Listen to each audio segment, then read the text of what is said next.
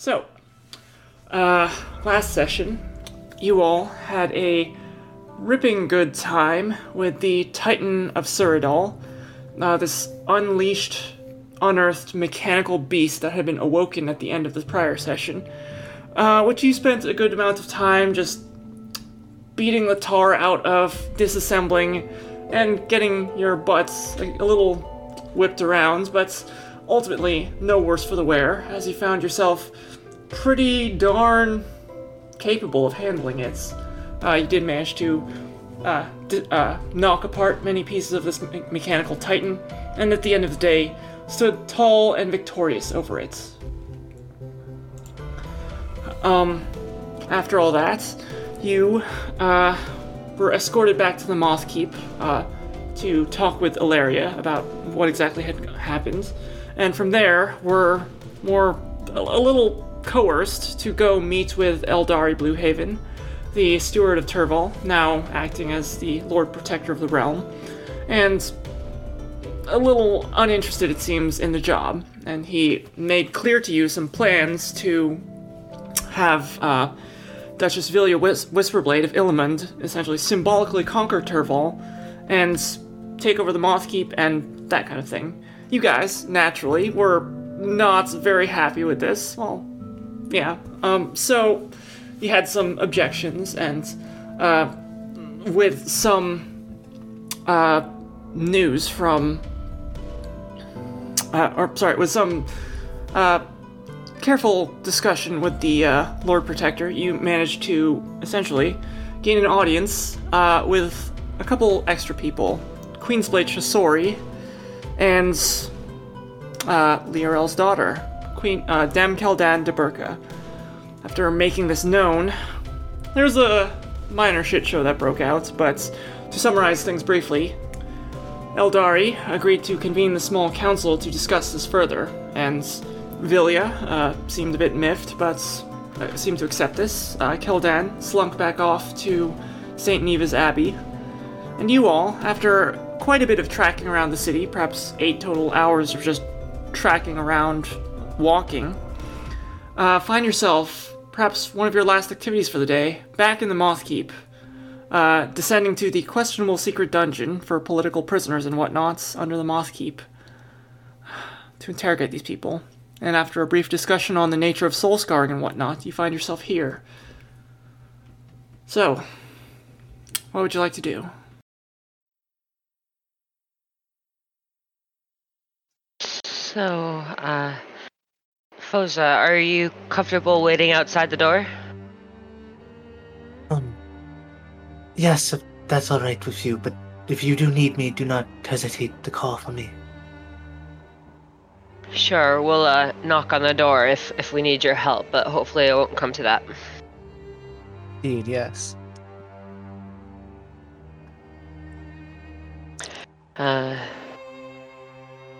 You guys ready? Perhaps a good luck charm of sorts, and I'll place my hand on Malar's shoulder and cast enhance ability on myself and him. Okay. What are you enhancing for my edification? A charisma, which is something. I think Eagle Splendor. I believe so. Okay, so yeah, Eagle Splendor. Is this twinned or is this third level? Twinned. Okay, thank you. Okay. You do so. Alright. I don't suspect this gnome will be quite as, forthcoming as our dear friend from the docks, so let's see what read we get and work from there, I suppose. Okay. Heard. The attending guard, who you would actually recognize as the Aasimar woman who was helping accompany Ilaria last night by the name of Sinead, opens the gateway and it creaks open, and you actually see both of these gnomes here shackled to essentially opposite ends of the room. I will say out of game, they're essentially a package deal. They're basically one character and they only have a single interrogation table, so I'm not running 2 interrogations, guys. I'm sorry. Ah, conjoined twins, I see. Cool. Yeah. Alright, but no worries. with that said, they sort of regard you and just like little, I don't know, just sort of resentments on their faces as you approach.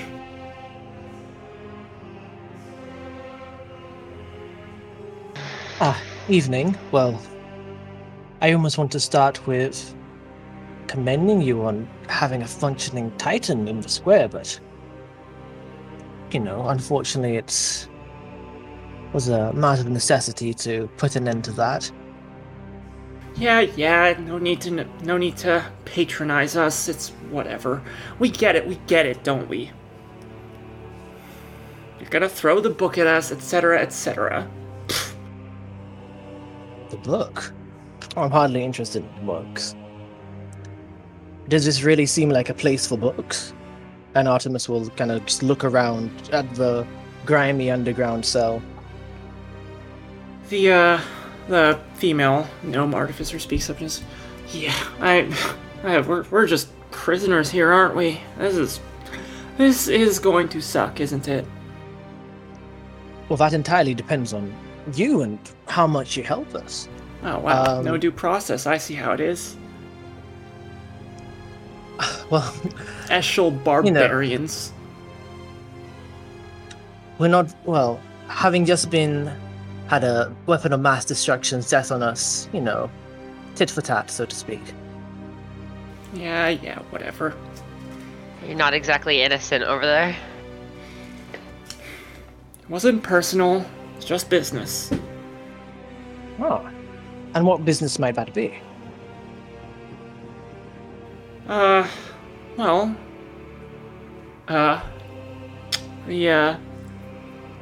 male artificer, the male artificer looks at her.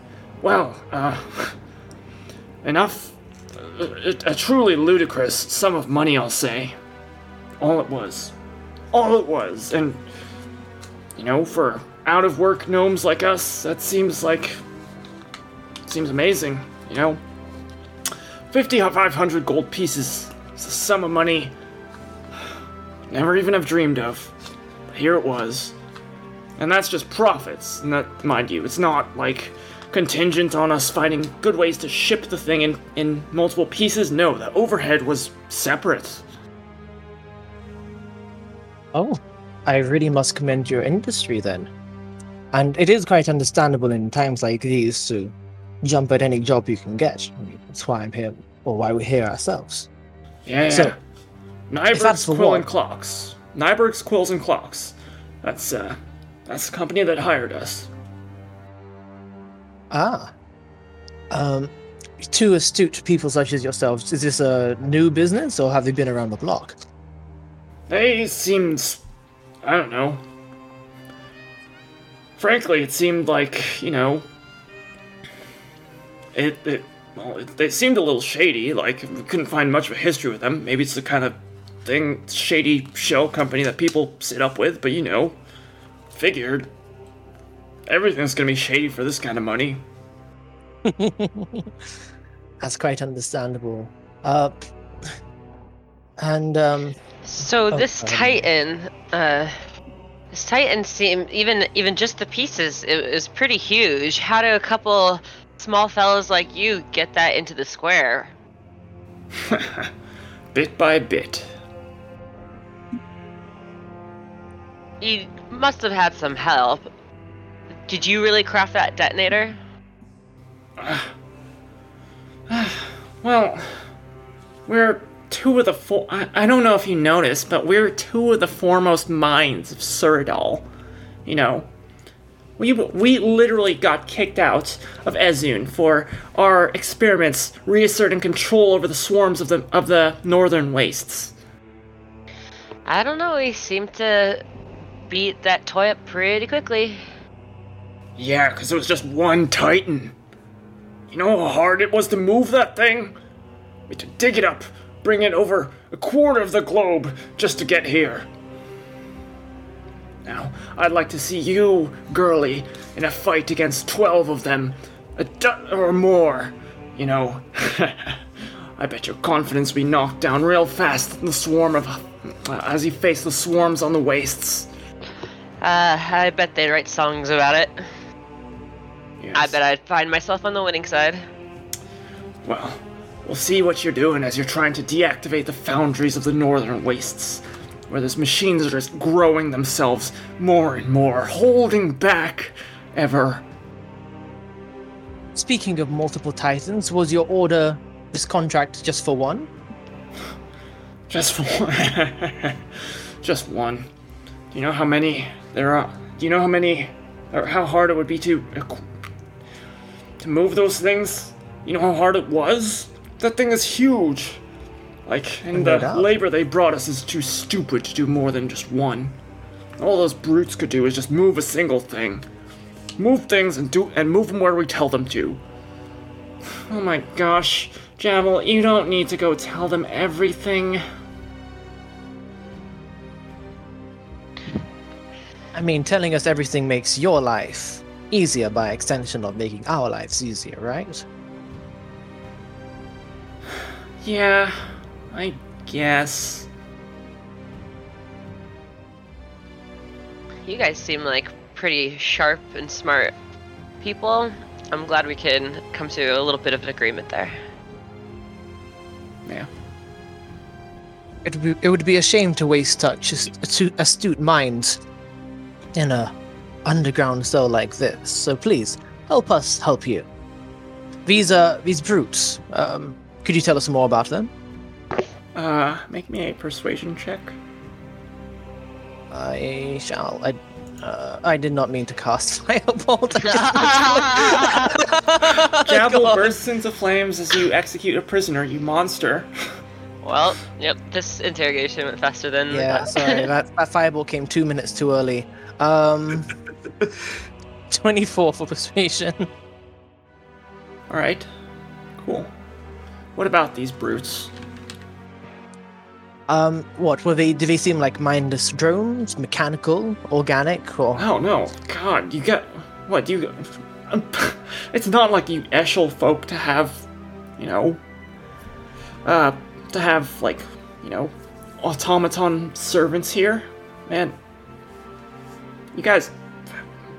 Gnomes don't really make it on this continent, and the First Mind knows that none of y'all are able to make it, or none of y'all are clever enough to do otherwise, or to do this kind of thing yourself.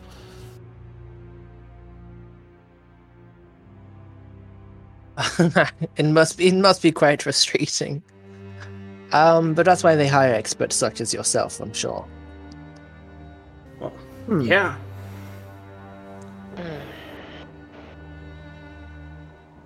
So, let's get this right. Nybird's Quills and Clocks, obviously shady and shelly company, but big payout for a big mech in the middle of the town square. Useless kind of brain-dead help. Look, they're just How- dock hands, and you know they're tall folk dock hands. Like, we can't expect too much from them. Yes, quite understandably. Who, so you were contacted through the company? Who were they represented by? Well, ultimately, they were represented by this really arrogant lady. You know, tall, like pointy ears, maybe. Does that match the description of the bard? Lady, person? Inasha, yeah. Inasha, yes. Yeah, like red hair, goggles. Red, well, I guess not red, like, not like red, but like, you know, God, how would you describe it? Strawberry blonde, auburn? God, I don't know. Yeah, however you want to describe it. You know, goggles, arrogant as all hell. Artemis will give a knowing look to the party like, this fucking person again. Of course it was. Great. Lovely.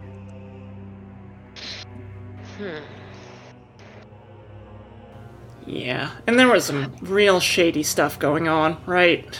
I think it was really hard to get a hold of this Inasha person. She was like really, she was on a boat, right? And, like, the boat, like, just moves around all the damn time, so it's really hard to get a hold of her if you actually needed to find something. Ah, Good to and we're know. talking 1 mast, 2 mast, big, small style of boat. I know it may not be in your wheelhouse, but anything to narrow down. God, Hey, look, we should... I don't know, like, 2 mast? That sounds... 2 or 3.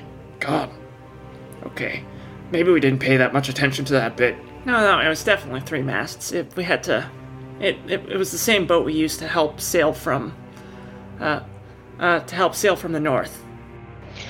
And those other titans you mentioned, where have you planted those? They didn't plant any other titans. Oh, sorry. They were just, like, taunting you because there are essentially other titans that just...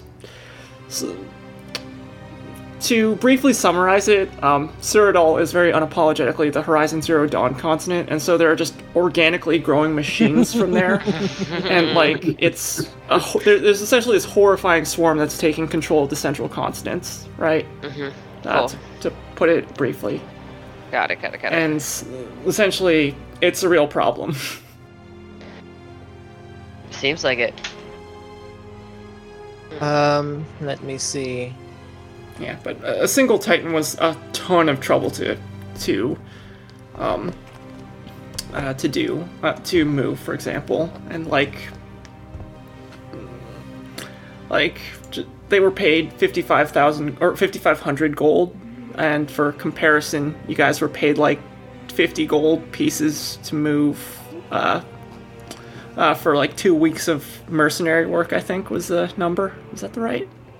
Thereabouts. Yeah. And so, why go through all that trouble to bring the pieces to the square to begin with? What was your plan? Obviously, you didn't plan to unleash it tonight, or... I mean, we weren't paid to have opinions about it, just to do it. Do what? Just to bury the thing and then have a way to wake it up, you know? Well, I suppose we should ask then, what was the timeline they gave you? Did you have a particular deadline to have the job completed? It was supposed to be like 3 or 4 nights from now. Gosh, it was... Yeah, right, we were supposed to have it done by Festiran 10. It's the 8th now, so, it's just... We were pretty much on schedule. There were a few parts missing still, but, we weren't too worried. We heard there was, like, a hit on some of the moving operations, but, so, like, we may be missing a module or two, but, it would be fine. Artemis just has the, kind of chilling thought of, oh, it wasn't complete. Huh. There is a reason its stat block was called the Incomplete Titan. No, okay, I thought you just needed some friends. Oh my god. So I guess I'll hand them each, a piece of ration and say, all right, a ration each. It's like, look, so, but yeah, let's not beat around the bush. You two have been helpful. We appreciate that, and we'll certainly pass a help back around. I know things are hard to remember when you're hungry, so please take a second and see if you could rack your brains for the name of the free master. That might be a very pertinent piece of this puzzle. The name of the what?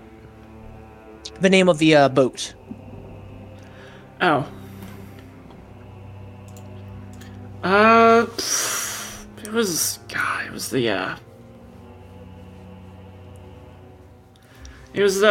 something about shards. God, what was it called? I don't know. Boats aren't really my thing. Shards, yeah, something like shards. I can work with something shards.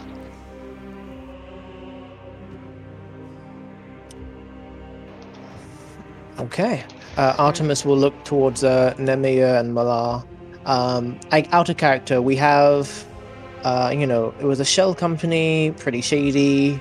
And Asha obviously hired them. The deadline was supposed to be in like 3 or 4 days, and the name of the ship, of the three-masted boat, is something Shards, maybe. Yep, and then, like, there's those, like, the brutes as well. Yes, pretty simple, help. Sweet. Cool. Yeah, I think that's pretty solid. Well, thank you for the cooperation, and we'll definitely be in touch, and hopefully we can make sure that we follow through on that due process or whatever you mentioned earlier. Yeah. Make a persuasion check for me. Oof. They look around at the dismal chamber and say, "Yeah, I'm sure that's a thing that's going to happen." And they say it with such sarcasm that it doesn't take very high passive insight to realize that they don't exactly have the most faith that you're actually negotiating with them. Got it. If it's obvious that they're filled with disdain, I'll say, I know my word means as little as anything else in here, but on my honor as a gentleman and as a father, this is me giving you my word that this good deed will not go undone. Yeah, you really want to help? Help us get our money. Like, we're probably going to miss out on the last 500 gold pieces of our payment. Just because of what you've done. Alright. So if we shake down this lady and find an obscene amount of money, we know where to direct it to, eh? Sure, yeah. Okay. And is there anyone it should be directed to, or should it be held safe until you're ready? I don't know. What's the worst? There's like, they're probably gonna hand out like sentences for humans, so, we just wait like 10 or 20 years and we'll probably be out of prison and then we'll just wait for it then, Fair enough. That's a really, for the record, that's a really, really reductionist way of thinking about things, and I do not want to be in here for 10 or 20 years. Long life they may have. That's spirit. No, it's just boring. Oh yes, there's only so many stories one could tell to pass the time. Which is why I'll work on that for you. Malar, what are you doing while this all is going down?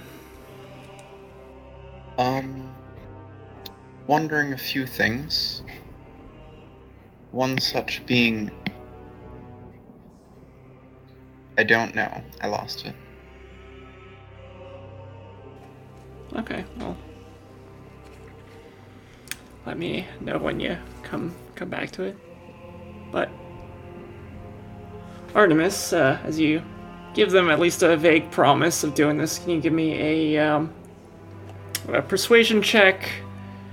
Yeah, just to, like, see if you can make amends with with your statements. Okay. All my promises are vague promises. No, I don't know. Okay. You get the sense that you're somewhat patching things up, and like they're at least not. They're not actively resenting you, at least. Great, that's all I can ask for. So, do you know what the Titan was supposed to do once you activated it in the square? Was it supposed to just crush everything near it and destroy all in a round, or did it have a specific goal in mind? Oh, wow, this is... I am so glad no one's ever asked about this sort of thing. They were all just so very boring. Oh my gosh, you're amazing. Okay. The way Titans grow themselves, they essentially have this, like, thing at their center where they're just hardwired with a set of directives for what they're going to do, you know? Normally it's just really boring. It's going to be like, go crush this halfling town, or go guard this mountain, or something equally asinine like that. But yeah, we were asked to synthesize our own program for the Titan. What was the program to do? Okay, to be clear, the program was just to go rip up and tear up the area, and specifically, the eastern side of the square. But so it's really a rudimentary program when it gets down to it. But it was it was fun. It was fun doing. No one else in Ezun really appreciated our work, and they didn't want to just go risk things with reprogramming the Titans, and so they didn't like us, and that gets lonely. So you reprogrammed the murder bot to be a slightly different murder bot. You make that sound so trivial. But yeah. I feel like there's much better things to do with giant robots than kill people, but yeah, but like, this is just an iteration of the step, or this is just a step in an iteration, no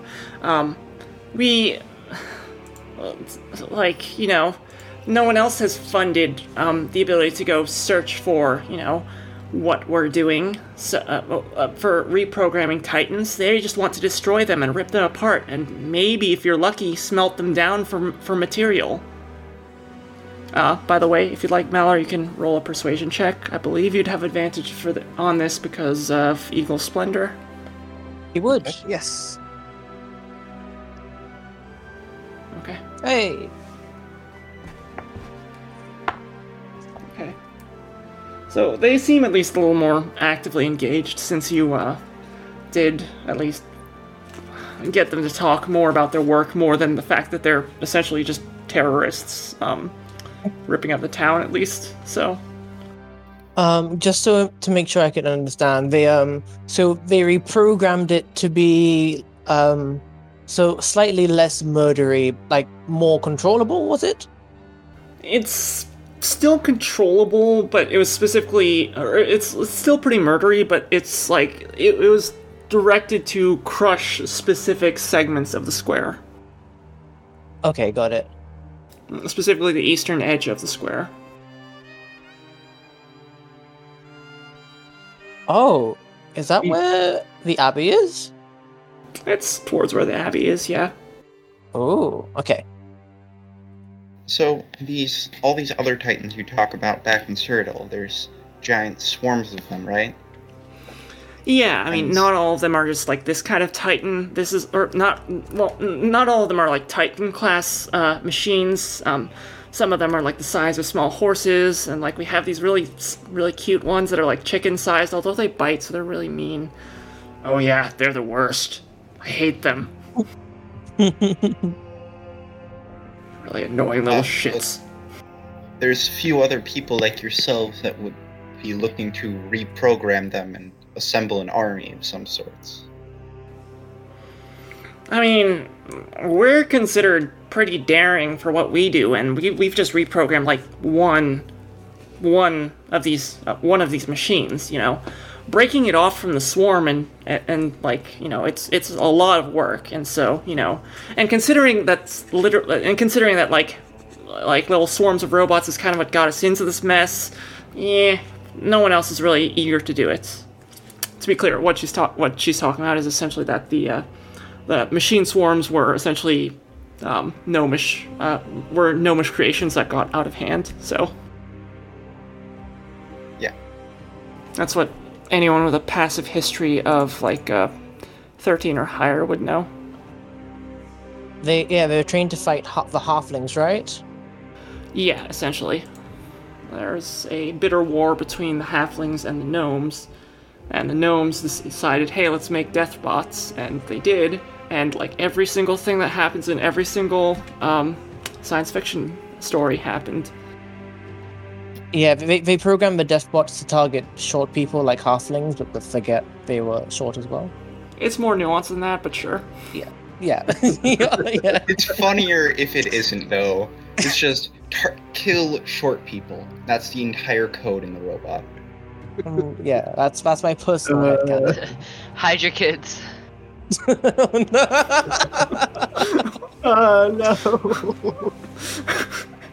Oh, a great question, Malar, by the way. Or Cheese, both of you. Yeah, I'm not sure I have any more questions at the time. We may return, though. Yeah. I don't know. If you find that Inasha lady, go squeeze her for our money, We know she...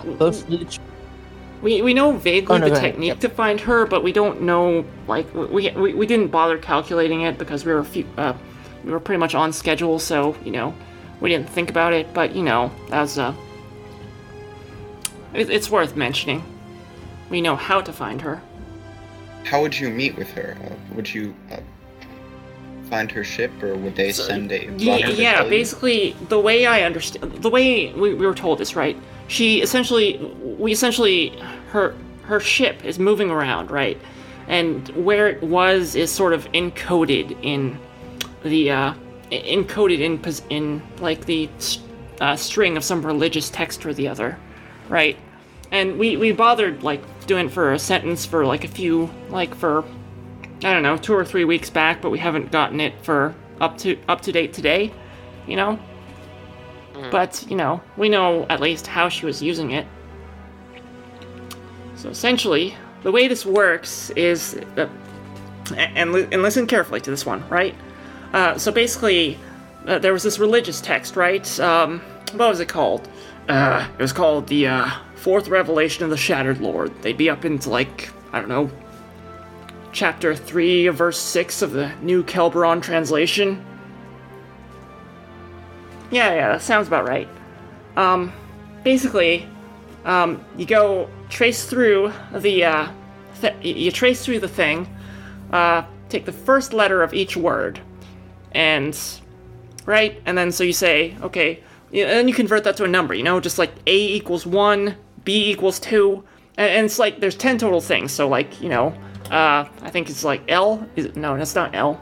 Is it L? Whatever the 11th letter of the alphabet is also a 1, and so forth. And then number after that is a 2, etc., etc. So, technically I think that's kind of stupid because it gives like 1 through 6 more love, or 1 through 6 more love.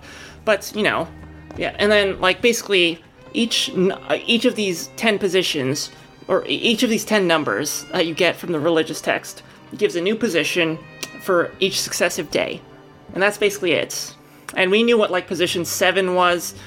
Position 7 would be just outside the shipyard, just outside the shipyard in the tide wall. So, pretty easy stuff. But, there wasn't going to be a couple 7s for right now, so I don't know. We were disinterested and we lost track of it. It's not our fault. Well... This is just for my own personal amusement, as Artemis tries to wrap his mind around that.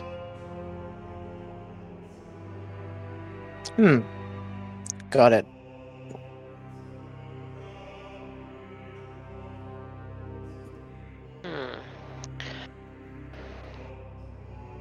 And this text we can get anywhere? I mean, probably it's kind of a specialized thing. Like, you'd probably want to go to a library or something, but, like, I don't know, you could probably pick it up. Ah, cool.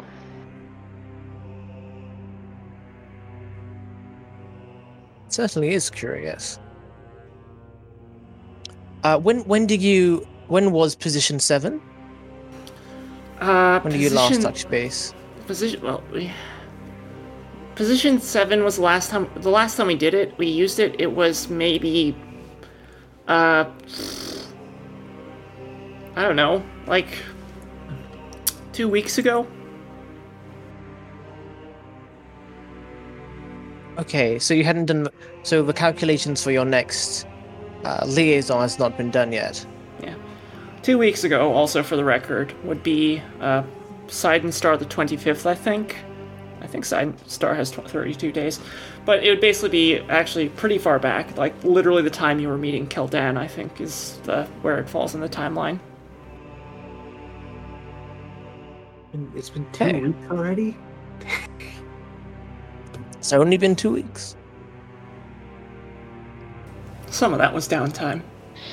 Okay, so I guess, so if we brought you this book, do you think that you could work out the next meetup, and then we'll shake them down for that money? I mean, if you really want to, yeah. Or you could probably even do it yourself with the techniques we told you. Cool. As long as, yeah, as long as we can do it with what you said, perfect.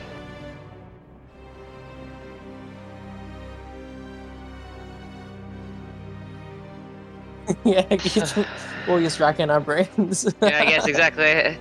I guess, hopefully the next time we meet, we'll have your golds and you'll have our trust.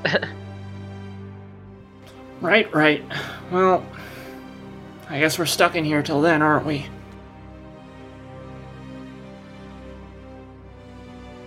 Something. I will see to it that you're more comfortable at the very least. Right.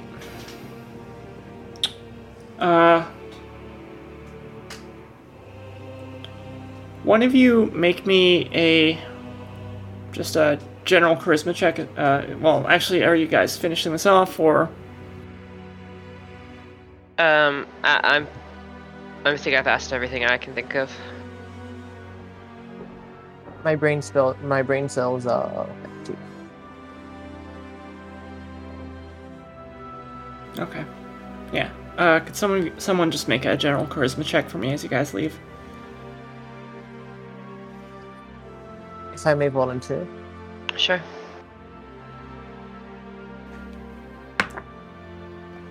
Okay, just enough. Artemis, as you're beginning to close up the cell, I say, "One more thing, pretty boy. One more thing. Oh, yes, of course. You ever heard of Nistel's magic aura?" Yes, we're unfortunately recently acquainted with it. There, you can use it to help mask magical signatures. Or give the wrong magical signatures. Keep that in mind. We shall. Thank you. Artemis has a very contemplative look on his face. Alright, so you reconvene, and Sinead, the guard, closes the cell back up and just locks it down. And you find yourself again at the base of the questionable dungeon. So, how did it go? Do we have any new leads? It actually seems like we have a sizable one.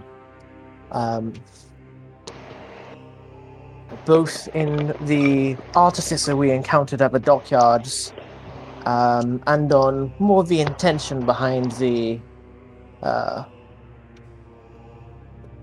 organization at large.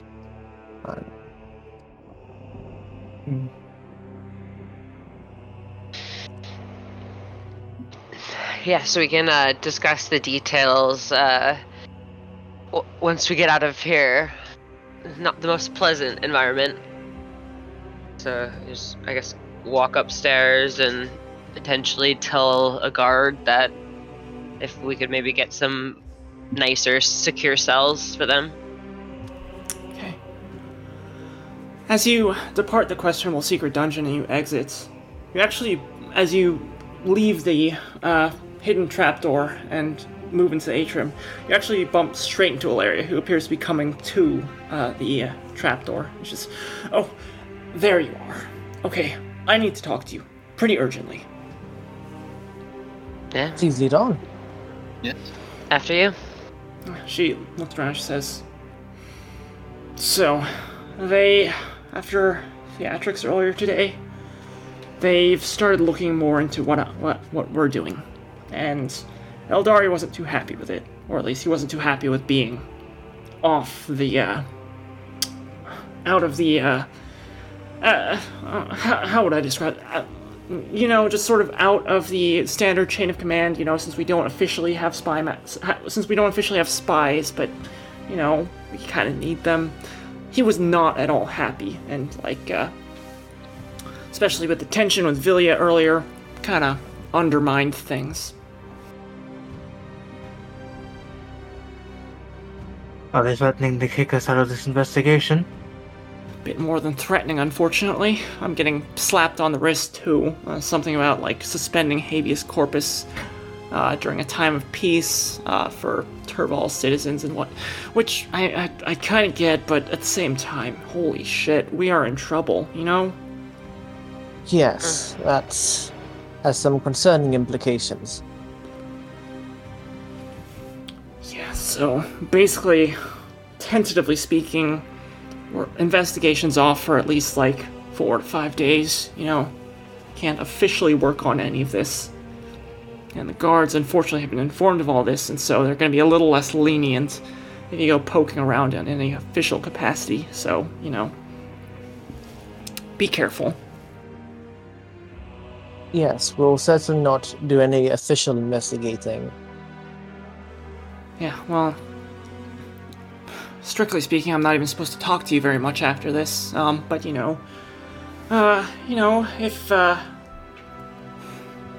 if you ever happen to be in the area, I'm sure, if you're ever, I'm sure you might see, you might see Mara around sometimes, I'm sure she'd have opinions, and, she'd find it in her time to visit the Noble Duck sometimes. Oh, actually, would you be able to assist us? We have a leave. If Mara is able to procure a certain text for us, the fourth revelation of the Shattered Lord, the Kelvin translation. Artemis, please. Okay, I'm, strictly speaking, not supposed to be talking to you right now, and I don't want to make this much worse, but calm down. She works at the library. Go to the Woven Archives and bother her tomorrow or wherever if you want to. Okay, we understand. Thank you for the info. Yeah. I'll let you know if and when things cool down, and hopefully whatever their ego is cools down in a couple days after I have that small council meeting, but, and hopefully we'll be back on it, because this is not safe what they're doing. It's reactive and stupid, Absolutely. Yes, Well, understood. There's nothing stopping us from keeping in touch with you with Descending Stone. Unless they took it from you. No, I still have it. Yeah, mine's under lockdown for a bit, though. Dad put me in timeout. She just rolls her eyes. Well, maybe I'll finally send that animal friend I've been talking about.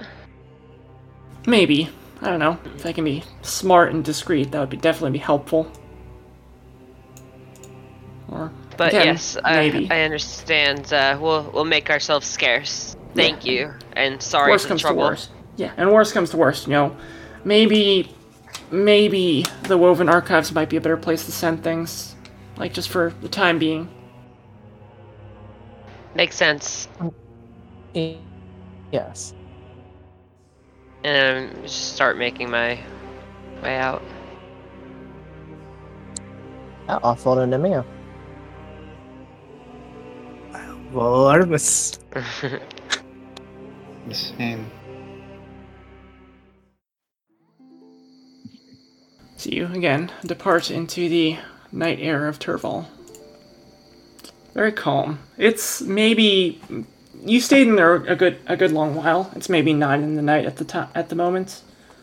You're just gonna go to the to your various residences.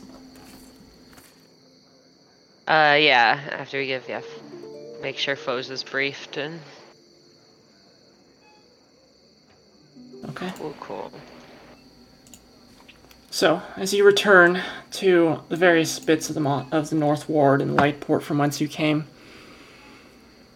uneventful, mostly. And it's an uneasy night. There were many things that happened over the past day, so you're having complicated feelings about that. Those things are a bit more locked down.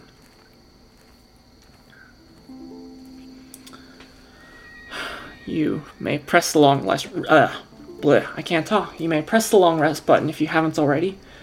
And the next day comes. I assume you guys are reconvening. And where would you like to go from there? Or, well, a couple things, I guess. During the morning, little Kalath would come back to you, and she'd, report that she didn't find anything in particular, but, she and Genlin will be keeping their eyes out.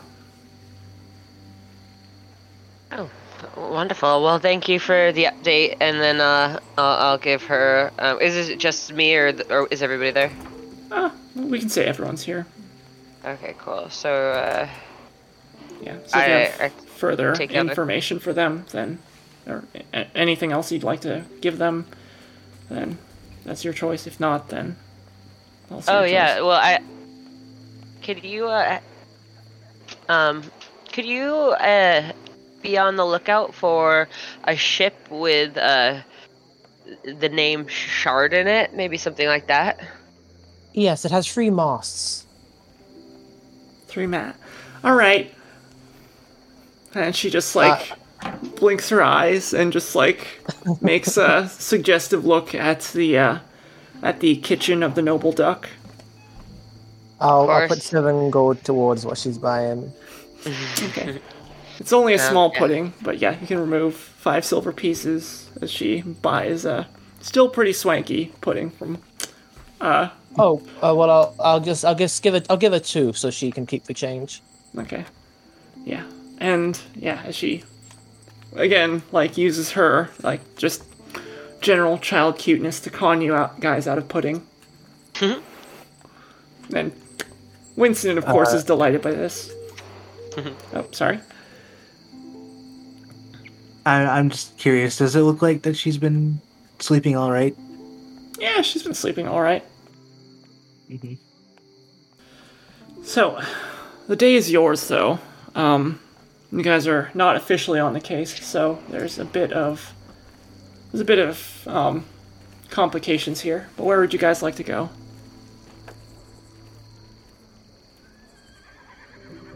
Take a nice civilian stroll to the library, perhaps? Yeah, sure. Yes, that sounds fine.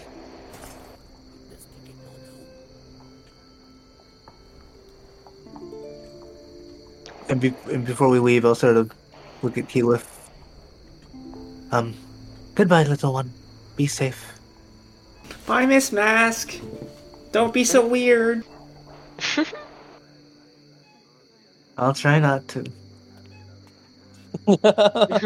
I'll make no such promises, but you take care. Okay. You make your way. It takes a bit. You're going again to the opposite end of the city, unfortunately. But you make your way to a destination which it's been a while since you were here. The Silk Ward, and you can see again the various white mulberry trees lining the avenue, and several of the various Lepidopterum keepers just harvesting a few leaves here and there to go feed the silkworms of their various businesses. But the alleyway, the leaves just barely a few of them starting to change color somewhat. I don't know if they actually do that for the record, so if mulberry trees don't actually do that, then I'm sorry, but this is my world, they just do. Yeah, but they've only barely started to turn with the slight ends coming towards the hot season of Turval. And as you stride down the beautiful cobblestone-lined alleyway, you come across the simple brownstone building again, the Woven Archives. As you're entering the Woven Archive, you can see a few of the various archivists standing by. You see in the robes of the Woven Archives, like, well, halfling man just striding imperiously around, this like elven woman with like sort of purplish hair and just like going and shelving books, this blue tiefling woman just doing this. And by and by, you are able to find Archivist Mara.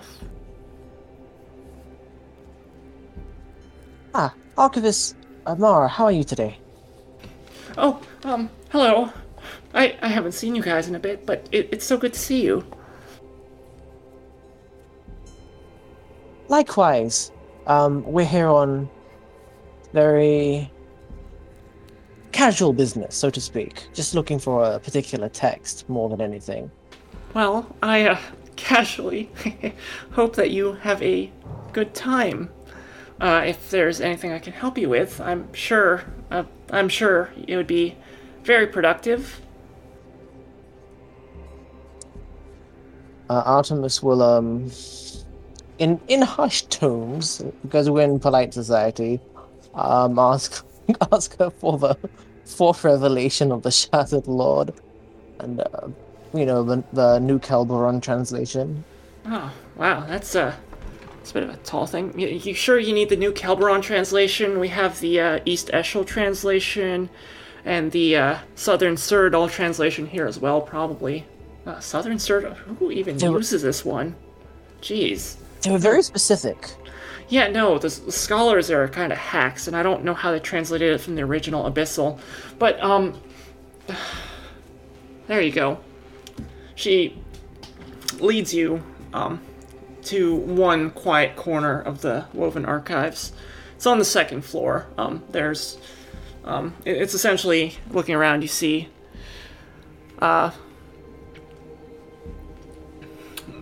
you essentially see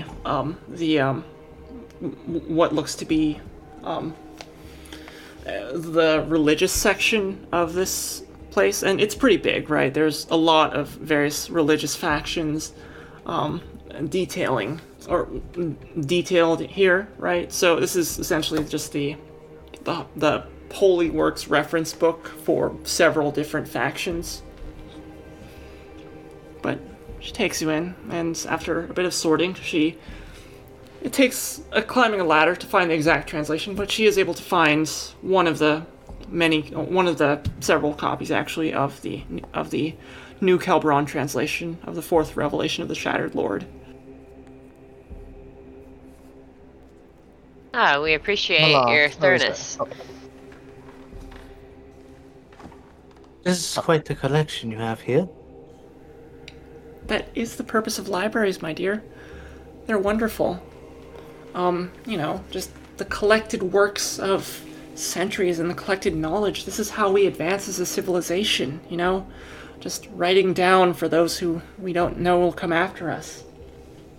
It's beautiful in its own way. Even though we're all from very diverse places, Archivist Brioche there is from Cyrodiil, and he has, I'm sure, so many opinions about things, but here there's just peace and knowledge, and it's something that even though I grew up... Who's texting me? I'm sorry. No, it's quite alright. I have another book I might be looking for. Do you have anything about Cyrodiil Titans? Anything you'd recommend? Is this just like a I guess the question, I guess my question is this more about the, about like the historical context behind them, or like, are you asking about like the mechanical construction? Because the mechanical bits might be a bit more, it might be a bit more of a focused thing, and like I'm not sure we have that kind of knowledge. That might be like mage guild type stuff, or well, not like specifically like that. So I'm not talking like Turval mage guild. I'm just like talking about like it's the kind of thing that that's the kind of thing that gets shoved to specialized collections, if you will. No, the history of it will be quite nice. Sure. So, off-continental history is that way. She points to a separate corner of the room, or corner of the library, and the purple-haired one over there is Archivist Juniper. She's kind of mean, but she can point you further if you need. Well, thank you then. Malor will shamble off and begin looking through the books. Would you be able to point me towards a section of historical figures? Probably. Any particular historical figure?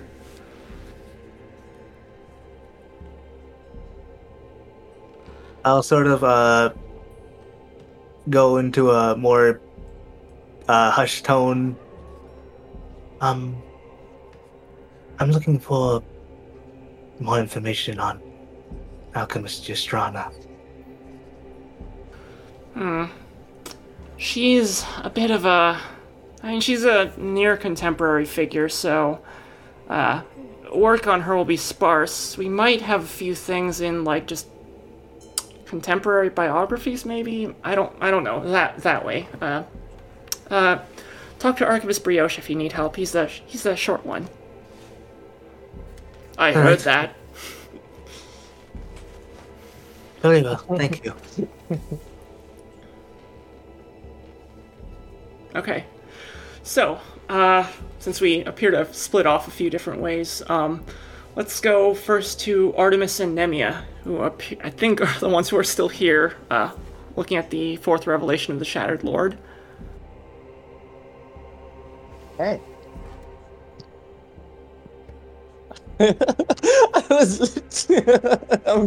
I'm laughing because I was literally about to ask Fozu, religious texts, and Mala, you're bookish. I'm gonna have you guys look at this thing. Well, I mean, you can grab Foza. Nah, do your thing. If we hit a dead end, we'll let you know. Yeah. Okay. So, Nemia and Artemis, as you look at this text, what you find in the specific chapter and verse that that the artificers had pointed to, although they didn't specify how exactly far in they were, but you read this: "Darkness shrouds us, ever waiting our Lord's return, and still, bound as it is, the Shattered Lord provides. While few shall claim to know the full design, ignorance and fear must not prevail." Okay, first letter of each word. Gonna paste it in the main chat Brenna, as well. Brenna, are you doing the thing? Okay, yeah. Okay, you got that, which I will promptly kick over to the main chat, actually. Yeah, so you got that, and then, yeah, there's the encoding to worry about. But, as I leave Artemis and Nemia to stew on that, let us go to, Malor. You were the one who asked first. So you're just asking for historical context behind these things? Yeah, I kind of want to know more about them, because they're not something I've heard much about, and they sound kind of cool. Okay, yeah, you're able to find, an account of Cyrodiil written from the perspective, or written as just like a general historical overview. basically, from what you're told, or from what the book tells you, Cyrodiil, for much of the Second Age, was embroiled in a fierce war between the Hinfolk and the Gnomes, and they, roughly speaking, split the continent in two, and the center had just sort of turned into this smoking waste of, honestly, some of the most brutal wars that Mardil has ever seen. So, that was the thing. And there was one specific gnome, her name was Yeeb Gobblefern. I can't speak. Yeeb Whittlefern. And the thing is that she had this essential idea which she presented to the Council of Artificers. And her idea essentially was to send automated death machines to go hunt the hunters of the halflings. And so the first few expeditions were successful. And this, honestly, this conflict raged so much that it essentially it essentially completely doled out a lot of the other horrors of the Second Age, like such as the fact that the Second Age was where it really became clear that the reincarnation cycle was being broken, and where soul scarring first began to manifest, because it clearly only began happening after the Great Planar War. But to put it succinctly, right? Essentially, the gnomes began to rely on the automated war machines more and more, until they made things that were too clever for them. And then for whatever reasons, one of their swarms of machines stopped responding, and it got so efficient that it essentially started killing all their other swarms sent to do it, or even worse, sometimes assimilating the swarms wholesale. And then the swarm became an entity in and of itself. And as the Third Age dawned, the Third Age, which was brought about by the ascension of Saint Chiara the Branded, as one of the first few souls to make it off of Mardil since the First Age, and the first paladin. But as the Third Age dawned, it became clear that the machines were taking over the center waste of Cyrodiil, and so there has been a tenuous peace for the past, 400 to 300 years between the gnomes and the halflings, as they try to beat back the ever-growing and ever-advancing horde of machines that are taking over the central Cyrodiil. Anything else in particular you're looking for in regards to Cyrodiil, or do I have to make more lore? No, that was absolutely amazing. Yeah, Stella. Valor hasn't actually read that much recently, and his eyes kind of hurt focusing on a page that long. He's thinks that's kind of cool and happy that he's learned this. So,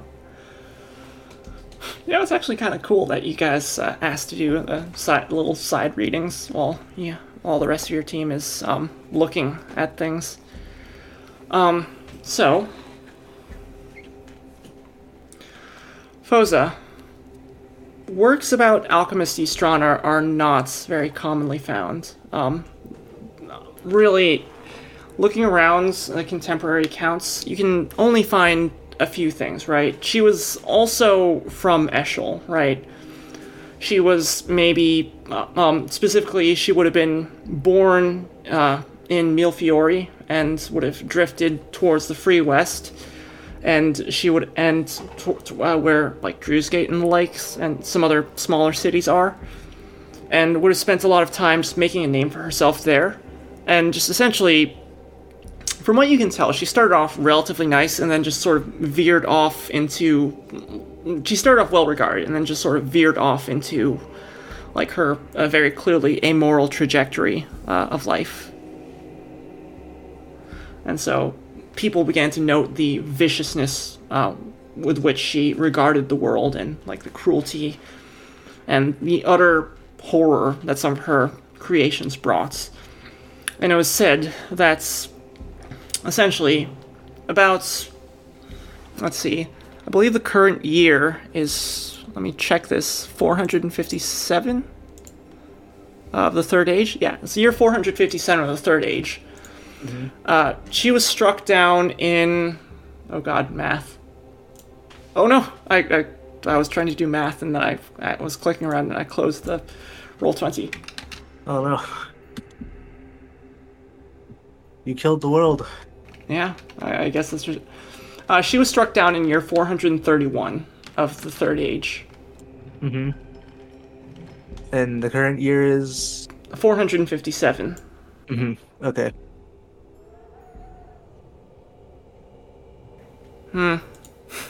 Makes you nostalgic, doesn't it?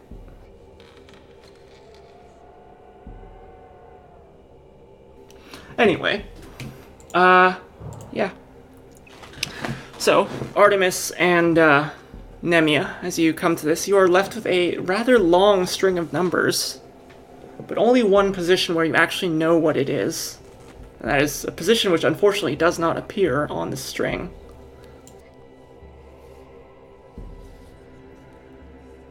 Well.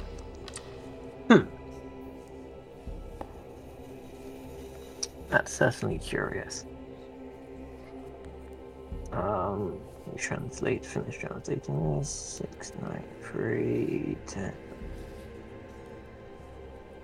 Yeah, so... I don't know, what insights do you want to share about the, about this, thing you've decoded? So it was a general impression that these are like, like almost like longitude-esque. From the way they described it, each number uniquely describes a position within the port at which the ship will dock, right? At a given night, right? And each successive number is a successive night. Oh, and we know what 7 is, but there's no 7 here. Yeah. And moreover, they had sort of lost track of it, so they're not entirely sure. The last time we were at 7 was like 2 weeks ago, but that's not a good metric because we don't have a 7. 7 would be a G, a Q, or a Q. Are there any, like, right before the passage, are there any G or Q starting words? You can, I'll say you can see them, yes, but they're, like, there are enough positions that it's a bit vague as to where you are.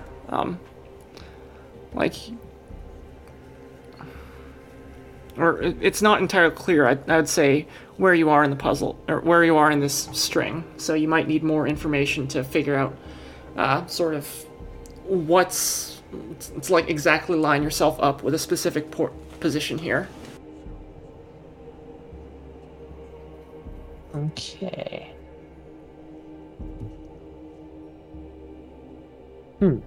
Well, they could be doing this in a very simple way, which is the higher the number, the higher the position geographically from south to north. Or, of course, it could be the inverse, and then we're kind of back to nowhere.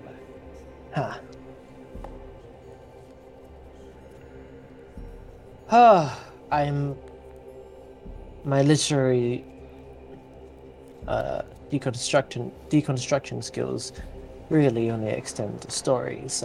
Certainly not my wheelhouse. Any insights, Nemia? I see 2 instances of 1-9 and then a break and then 1-9 right after it. And then there's also a I see like a 5-3-5 and then a what is it? Also a 10-1-10. I'm not sure. So I guess what do we know? What are the facts, I guess? I think the most common number is 9.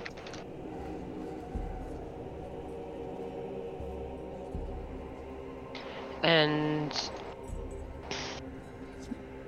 positions, we knew that they were on position 7, which was one, You knew two, you three, knew where four, position 7 was 5, specifically, but it's like 7. far in the back and far in the future relative to here, and where exactly you are in the string of numbers is a little fuzzy, so you're not sure. But Okay. still, the patterns are insightful, I will say. And so, while you think you might not have enough information to pin this down now,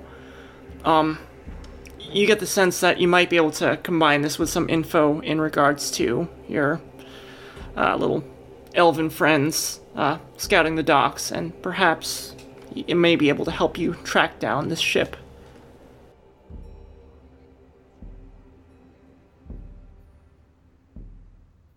Cool. So, is there anything else you want to do in the I guess, yeah. in the Woven Archives? Or Yeah, as we're kind of wrapping this up, I want to go over to Mara and like quietly ask her if she has any books about soul scarring. soul scarring? There's a couple different books on the theory of it. Like, is there any particular aspect of it you're searching for? Like any cases of it being reversed / healed / something like that.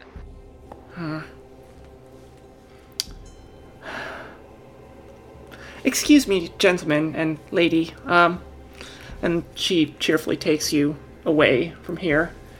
Malar, Artemis, and Foza, you're left with your various books. She takes you to another section further in the back, cloistered, and this is a chained library when you see it, right? This being essentially a old-timey reference section where valuable books were hidden, but it's essentially caged up, and she pulls a small key out from her necklace and just unlocks it. The door opens, and you see. Okay. So, these are texts which we have perhaps the only copy of, so we can't really lend them out. But I can leave you here. And she pulls one down in particular. Right. So this is one of these some collected works of a few different people. Some of the First Mind, and some others written by followers of, she drops her voice even further, followers of the Liberated Voice. Yeah, that I'm sure I can find what I need in there nicely. Thank you. Okay. Should I get you when I'm done, or just put it back and lock up the way I found it? If you could just find me when you can, or, well, just signal for me to come over. It will be useful, yes. Will do. Just don't stay too long either. I'm sorry, but these are personal notes. Like, this isn't like copied or anything, so they're very rare and very important.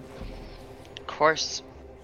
And so yes, I go and I start like looking through like extremely carefully, looking for any references to healing, especially like using a liberated voice. Okay. So the machinist texts are flipping through them because you don't have a crazy amount. Or, well, flipping through the machinist texts, they're very dry, and to you, they don't seem very helpful, right? They just say that soul scarring is the manifestation of awful deeds and essentially bringing that to light, and that the resurrection cycle will eventually be reset when Primus again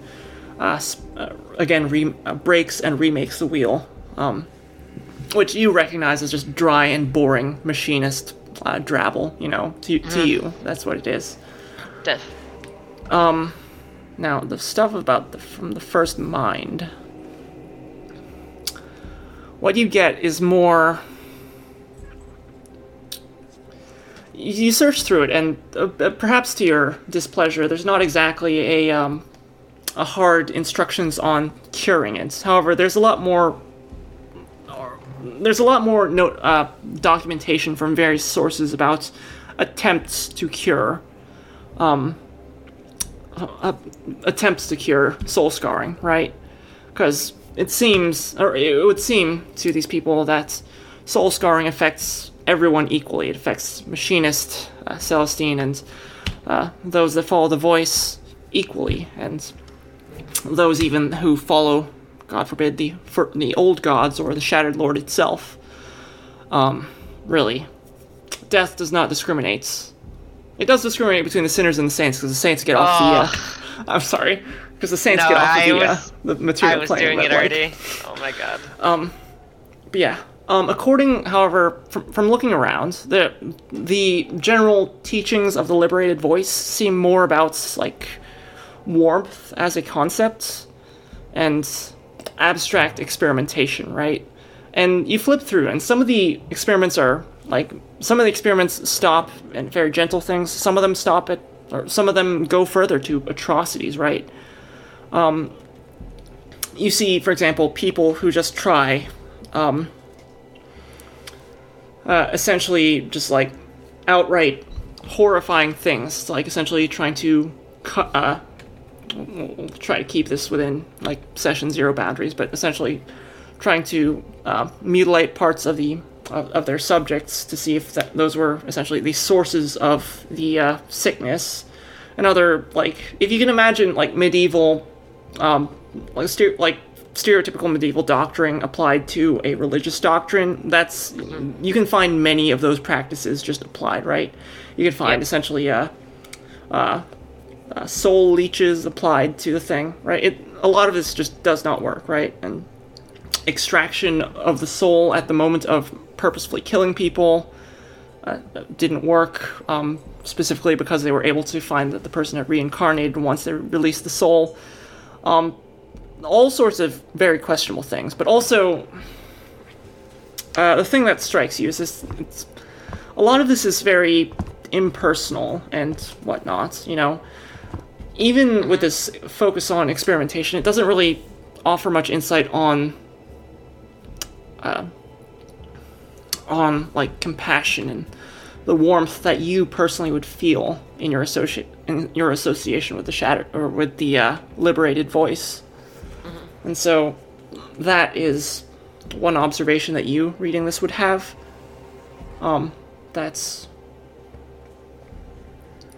you know. Okay, cool. Yeah. For all the various arcane means tested, it strikes you as very impersonal attempts to cure. Cool. And yeah, risky. Cool. Definitely on the experimentation side. Okay, awesome. So yeah, I kind of try to wrap this up quickly, and I get Mara's attention and say, "Excuse me, I think I'm finished up here. Thank you for letting me back here. Hopefully everything's okay." Yeah, she very carefully shelves the book and straightens the chain of the chained library and then locks up the section. Well, as you guys are perhaps departing the Woven Archives, Mara will say, well, I unofficially would say, keep up the good fight. Oh, you know what? Can I talk to you about one other thing? I just thought about this, you know. Sure. Yeah, well, yes, of course. I'm kind of sad that Euterpe didn't really talk to us when she was going to ship off that sword. She just, oh, ooh, cool sword. It's got celestial writing on it, and then, boom, we see it once, and then she just ships it off to Drew's Gate. Old God Torog, stuff like that. I don't know. I'm a little sad, you know. Are you sad about that? I kind of wanted to see it again, but yeah. I guess. Actually, we forgot to mention that we got a letter. I think I might still have it. And I'll just go into my bag and pull out the letter. And Yeah. This is the same thing basically. She sent me something very similar. You know. Well, I guess not with this little bit at the end about wanting to have the wanting to have a professional about wanting to have, you know, a professional relationship. I mean, I guess we sort of have that to a lesser extent, although I'm not really, you know, a fighter as much as you guys. So, you know. Yeah, no worries at all. I am pretty close with Lady Euterpe, and I was actually hoping to get some work for her now that we seem to have some time on our hands. So I'll let you know if we find out more about that cool sword. Yeah, well, okay. Thanks. Of course. There's no problem at all. Thank you for letting us peruse your selection. Okay, yeah. So you guys can narratively spend a bit more time as you want at the, looking over the various books, and Artemis, you would in fact be able to check. They're not very fancy books that you'd be able to check out. Like, a lot of this is like a medieval library where you're more meant to, like, it's more of a medieval scriptorium where you're meant to stay. But there are, like, simple things that you would be able to log out for Minerva. Wunderbar. Alright. The deed is done. Okay, yeah. And, you know, they may send Modrons after you if you don't return it in time. Cool. But, in all seriousness, so, it is 8:26 right now.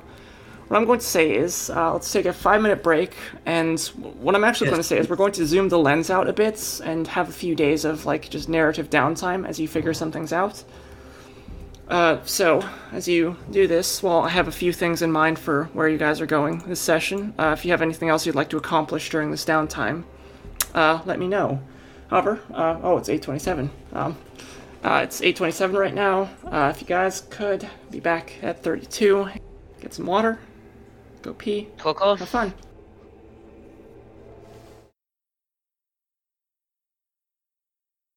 Okay. So, as the days tick on, unease settles over the city of Turval. And we'll zoom out for a bit and then before coming back to you all.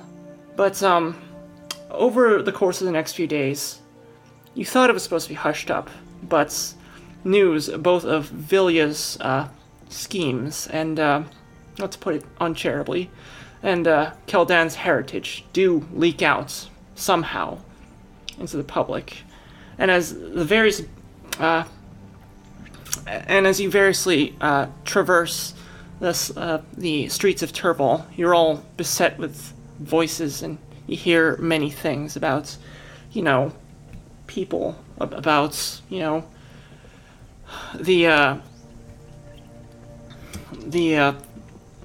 Church of the First Mind backing Vilya, about the Ascendancy making a play for the crown, about the Titan being the first strike by the Church upon the Ascendancy.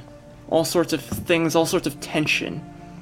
And as word of Vilya's conquest is leaked out, people are more than a little unhappy when a ship comes down the Tern River, bearing a small complement of Illimundian infantry. But as this all happens, Nemia, we'll start with you, because I know you gotta burn some time, or you gotta get out of here pretty quickly. What would you be doing in like the 4 or 5, in let's say the 5 days where in between where you left off and as you wait? So first, I'm going to, like, potentially, with permission from the group, be like, maybe we should send out feelers to Lady Euterpe. So I might like write her a letter and start that contact, and send that out. And then in the meantime, I would be working nightly at the dock, writing some new material and like studying writing what down I can remember from the library into my notes. And Nemia is definitely spending a lot of time thinking about soul scarring and Foza and people in her past that she's seen soul scarred, and feels inspired and starts to write a song, I think. And she'll test out the material at the Noble Duck a little bit and kind of get that going. Okay. So, it's a bit of unorthodox and definitely not your usual fare. And so, there's some reception is middling. If you want, you can make a performance check. I'll say you can have advantage on this because you are also proficient in religion, and so I think your training there would also have a benefit for you as you attempt to make quite a play here. And say many radical things. It's unorthodox material, but it's surprisingly a good chunk of the crowd receives it well. It slaps, yeah. It's all vague, and it just basically the song is just talking about warmth and heat and fire in general, and not nothing obviously too crazy. Okay. Yeah. So. Oh. I will say also this will double as your, downtime. We'll say your downtime activity is vaguely, works, performing.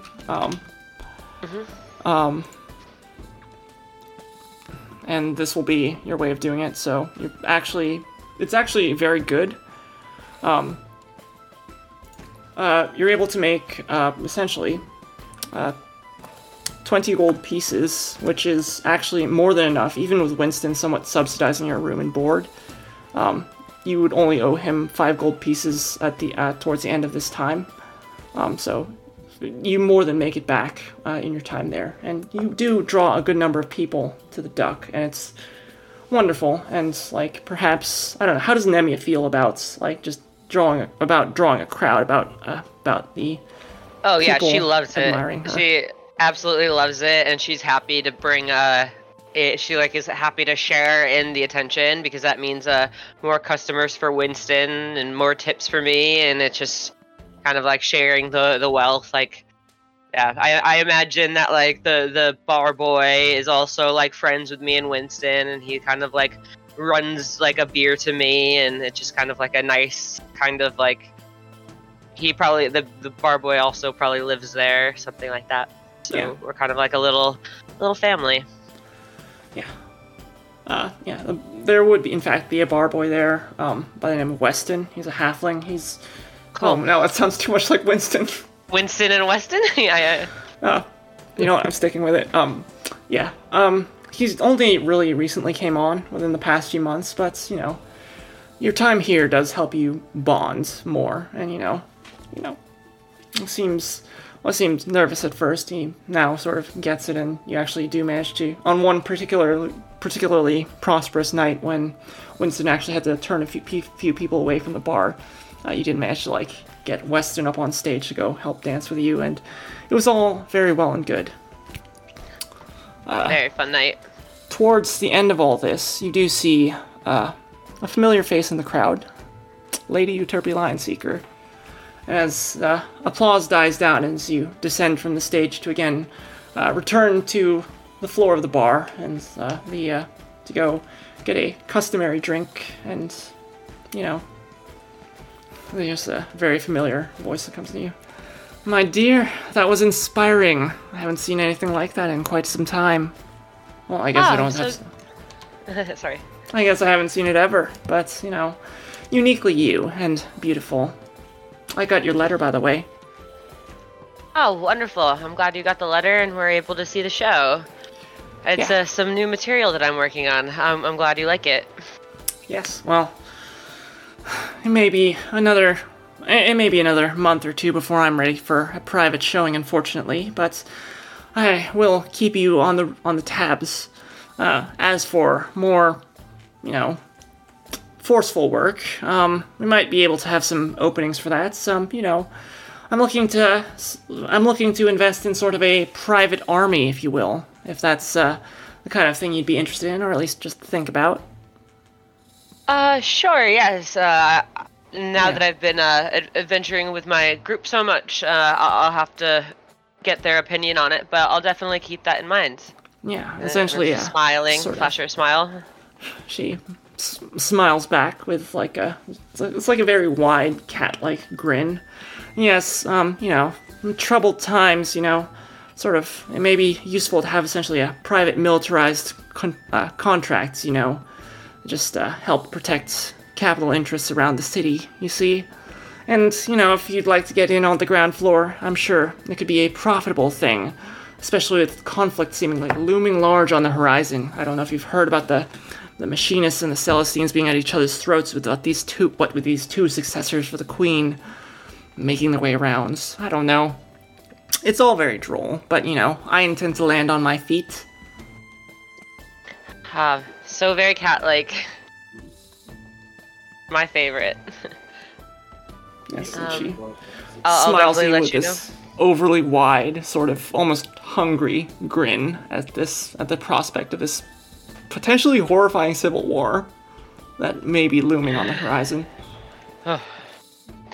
Yeah, so Nemia is definitely uncomfortable with this, but she's trying to not let Euterpe know it at all, and is kind of definitely trying to hide it. And making it seem like she's into the idea, although she doesn't know if she is yet. Well, if you are interested, then definitely come see me. I've heard that you and your friends had some involvements, say at the inner square, and I just find that fascinating. And so, if you would like, oh my gosh, my voice. If you would like to join in this venture, then that is something, certainly, to be interested in. Yes, absolutely. I'll be in touch. Okay. Is there anything in particular that's, we'll narratively zoom out again a bit, but is there anything else Nemia would be interested in doing in the short bit of downtime? Just... No, that's probably it. If anything, she would probably want to go meet up with the group probably sooner than they would want to meet up with her, because she's just like that, so... Yeah. Alright, but I'm if you'd like, probably ready. If you'd like, you can also roll me a religion check, just to... I don't know. We'll say this is you exploring new aspects of your faith, and just seeing, especially through the lens of looking at a case of soul scarring and, how you... think you do this. Okay. You think about this, and while you craft a song that's very beautiful, you're not entirely sure you have something on your hands, and you're not sure how much of this is just beautiful works versus is this something that will help with people's predicaments with soul scarring. So, you find it interesting. With an 11, you're not gonna feel too much inspired on the religious front anyway. Yeah, I guess the performance kind of got to my head, and I was more flattered with the attention than really polishing the song up. Yeah. It's a bit of an unfortunate business, but... Okay. So, we'll zoom out a bit, and let's engage... Malar. What would you be doing from the, I think, I'll need to double check the dates, but I think the dates will be the 10th to the 15th of Fessuren. There's a couple things on my mind. I want to be checking the dock manifest that I have to try to see if I can pinpoint that ship at all. I doubt I can, because it's pretty old at this point, but considering we're not working at an official capacity, I can't get a new one. Yeah. You do find about 4 or 5 different ships with the name Shard in them. Let's see. Let's see. The Wind's Shard. Destiny's Shard. The Mirror's Shard. The Tide Shard. The Exuberant Shard. What was the fourth one? The Tide Shard? Or Yes, the one sir. after? Okay. Yeah. Yeah. And so, we'll say you are making stops at the Duck, and so you do see some of Nemius things, and, like, you do, forward this info also to, Kalath and Genlin. Kalath shows up a bit more, because Genlin nominally works as a dockhand, although with their flamboyant appearance every single time they see you, you kind of doubt how hard they actually work, but, maybe that's judging too much, but, you have a few leads, and you get, even though you're clamped down a bit, you get a few things. A few leads to follow. Other than that, he wants to write a letter back to his parents' estate in Illimond, detailing like what he's been up to recently, because he hasn't talked to them in quite a while, and a lot of small talk about that. But then also asking the state of the city, with the ruler, the Duchess, not being there for a time, and what's happening to her there now that she's bringing most of her forces to Turfel. Yeah. So, you would know that Duchess Vilya is married, and so you'd assume that Duke Consort's Menethil Whisperblade would be probably the person in charge, although she does have also this whole...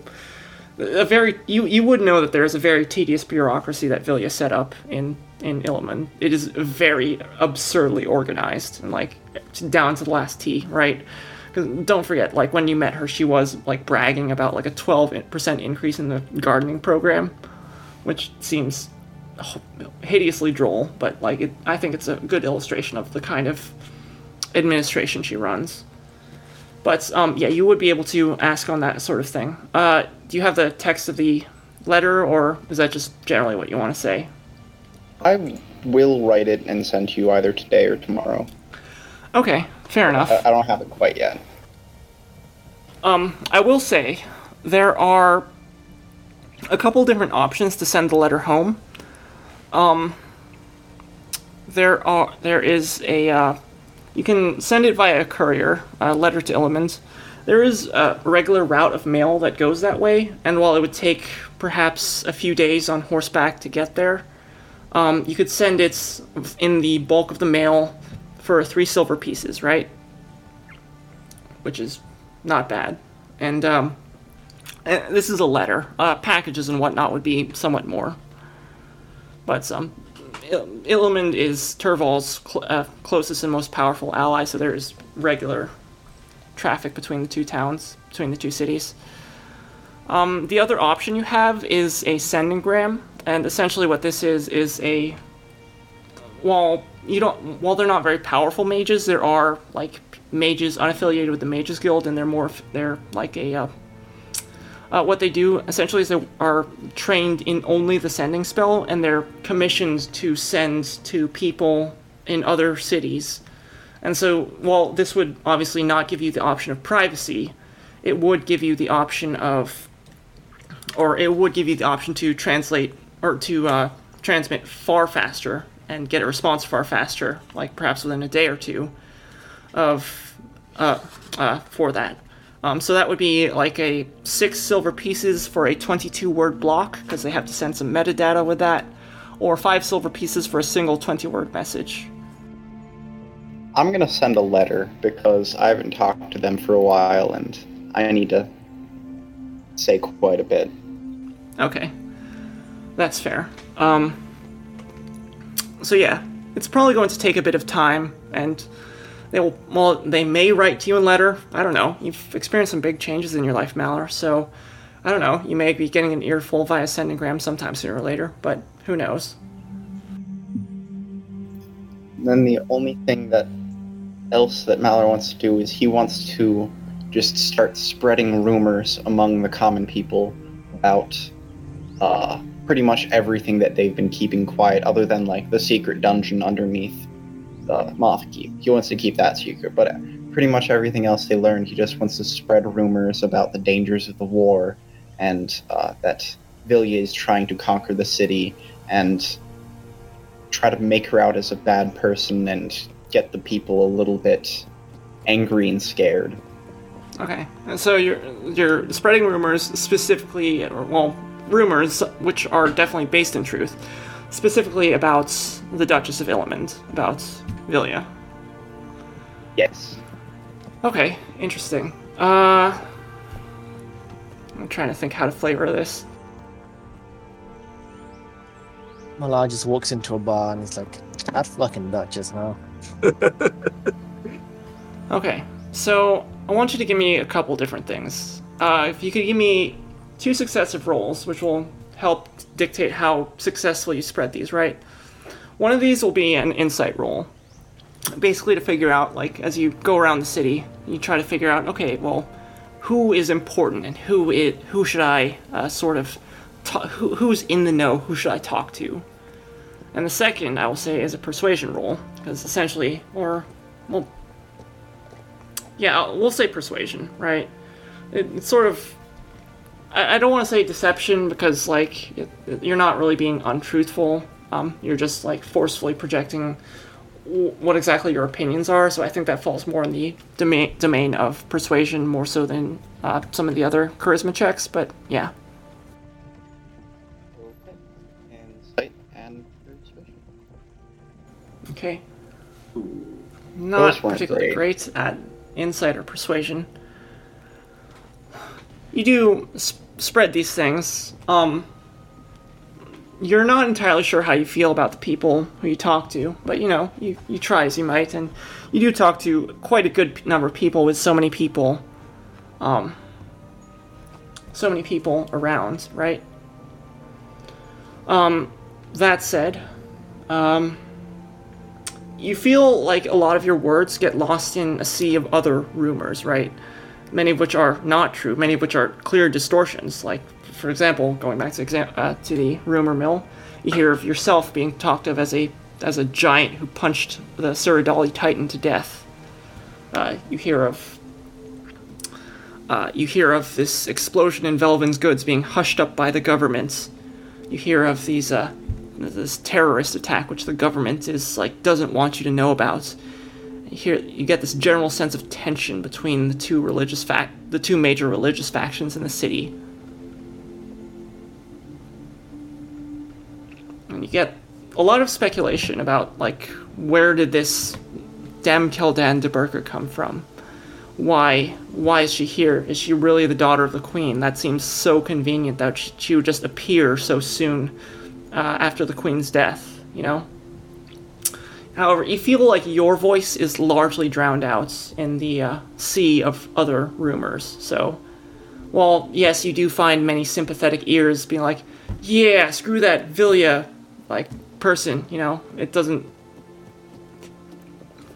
Your rumors don't carry much farther than other rumors, I would say, is the sense you get. I'll try my best. Yeah. Would you be staying in Lightport, or in flop houses in Lightport, or or places in the North Ward, or just bouncing about as you do sometimes? He's gonna stay at 1 or 2 places in Lightport, moving around. Okay.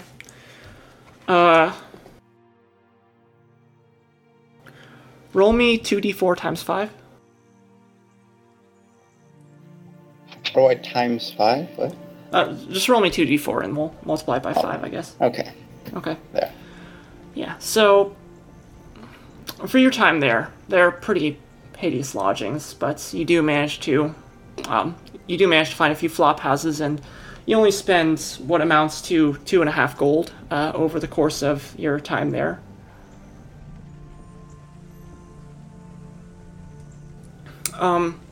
But as you are here, one not very special day, the 12th of vest you're in.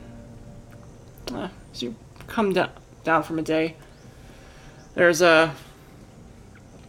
one of the keeper of the flop house. They look at you and say, they knock on your door and they say, "Oi, tall man, there's a lady here to see you." All right then, and I'll go to meet them. Come down and you see, flanked by a few of the very serious-looking knights that you've seen, is Duchess Villia, your aunt. She looks a little sad, and at this point she has not symbolically conquered the city, but she does have more troops stationed there, so she's just looking sad at you. "Oh, my sweet nephew."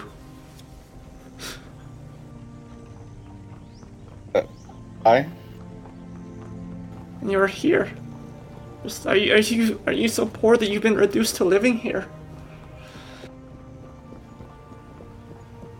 No offense to that. I don't live here because I'm poor. I live here because I can. Like, look at this place. There's bugs in the corner. Oh, indeed.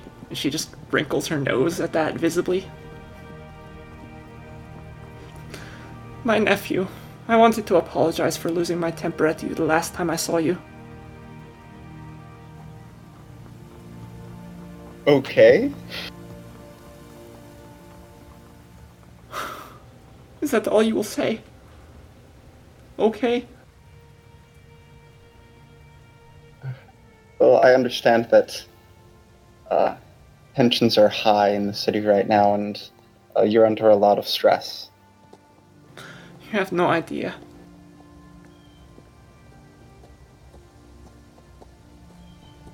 My nephew, this morning Eldari was visited by a man claiming to be from the Vetropolitan Empire, bearing the seal, so his word seems true. Demanding tribute from Terval, since news of the Queen's death has traveled up there. That's not great news. No. What kind of tribute were they looking for? Thousands of crowns, thousands of gold pieces. More than Terval could ever realistically produce for a long time before its economy would break. More than the Southern Concord perhaps could produce.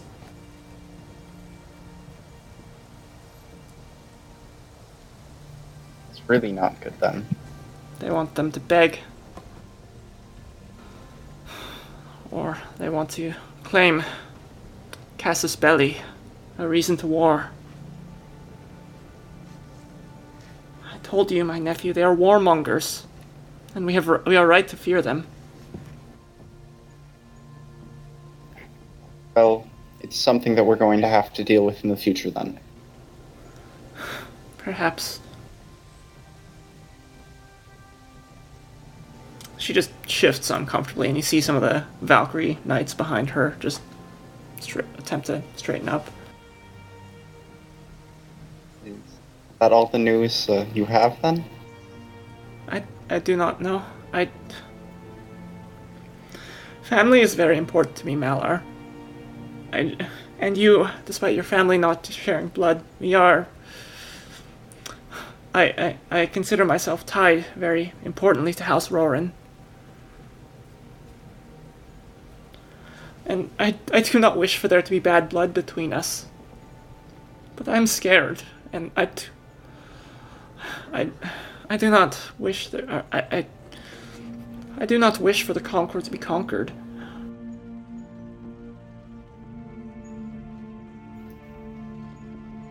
Well, all we can do right now is hope, pray, and try to fix the problems we have before new ones pop up.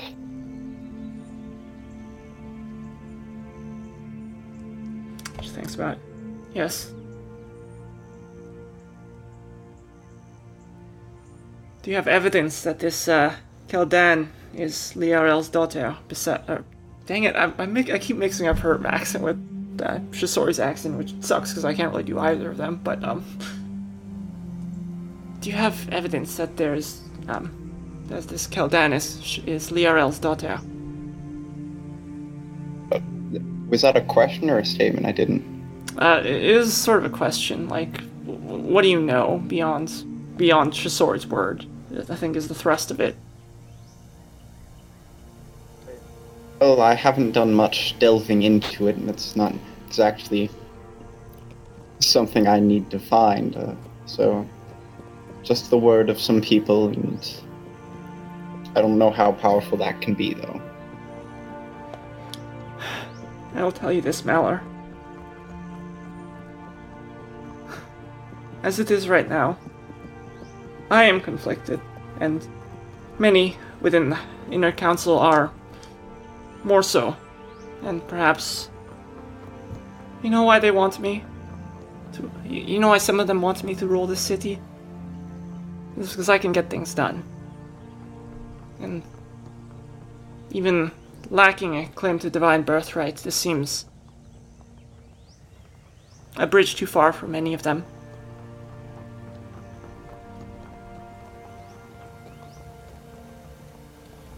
I should go. I forgot how to say words. I don't think I have anything else to say to her, though. She nods, and, like, she and her Valkyries depart again in the direction of the Moth Keep. She smiles at you as she leaves, and you notice she very notably does not attempt to, like, make any further judgments of your life choices or questions, so...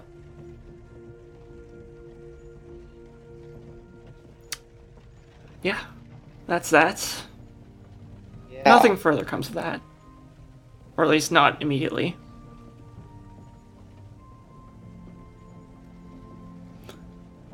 Yeah. Anything else you want to do in your downtime, though?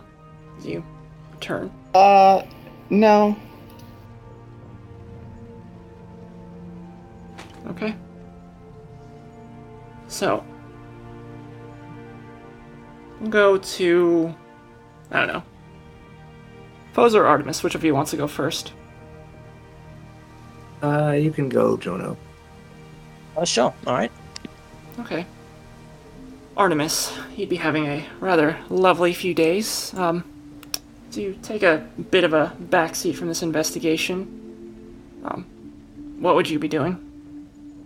Okay, so the default is, spending quality time with my family. I'd probably go pick up the rats if they're ready. Just because... They are indeed ready.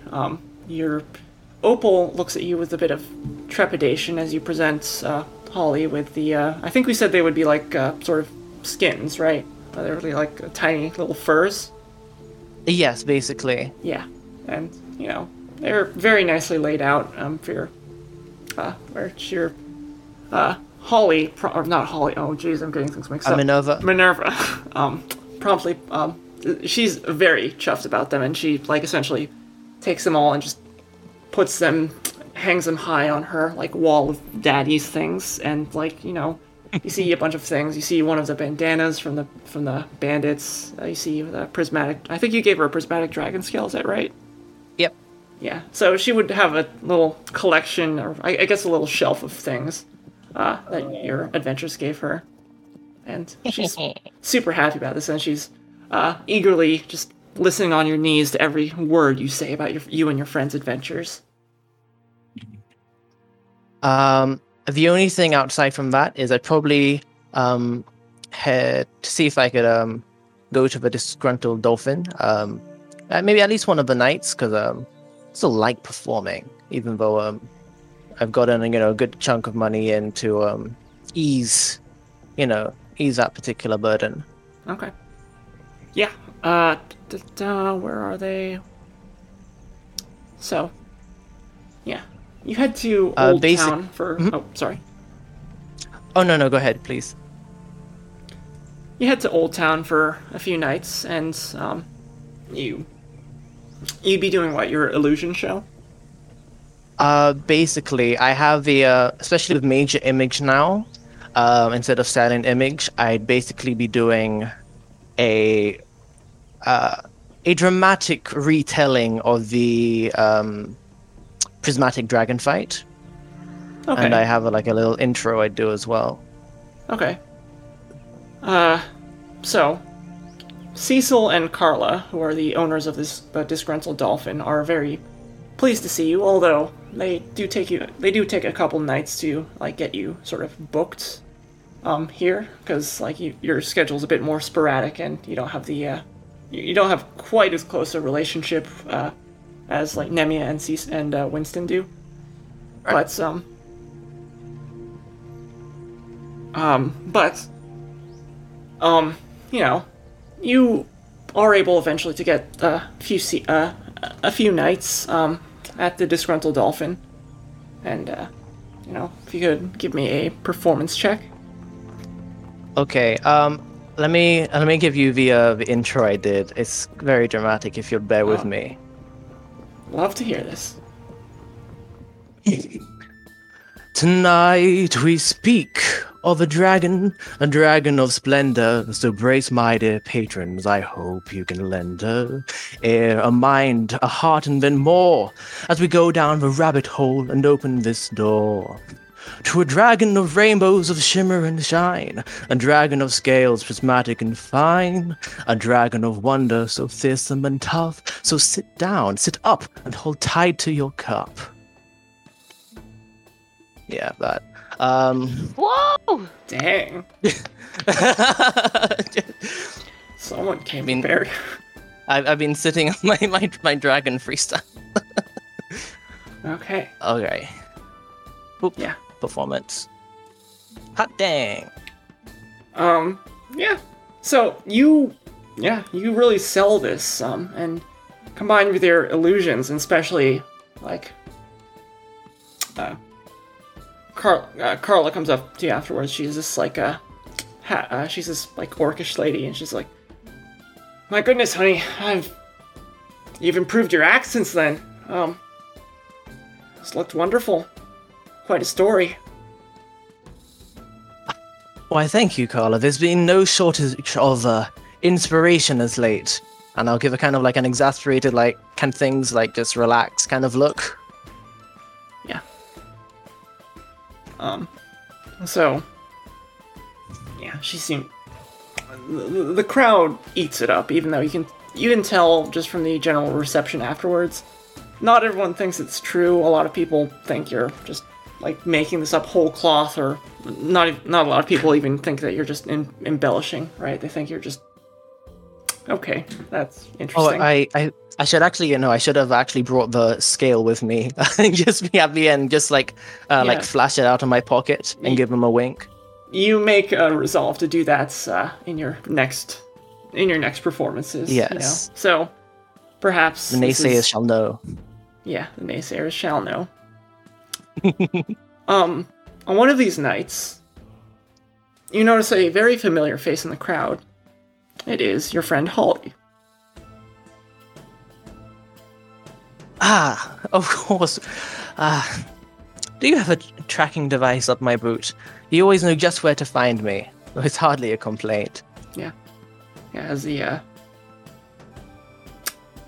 audience dies down, she's just, I actually just happened to be in town, and I honestly wasn't expecting to see you working again. I thought you'd been taken up by dragon madness for real.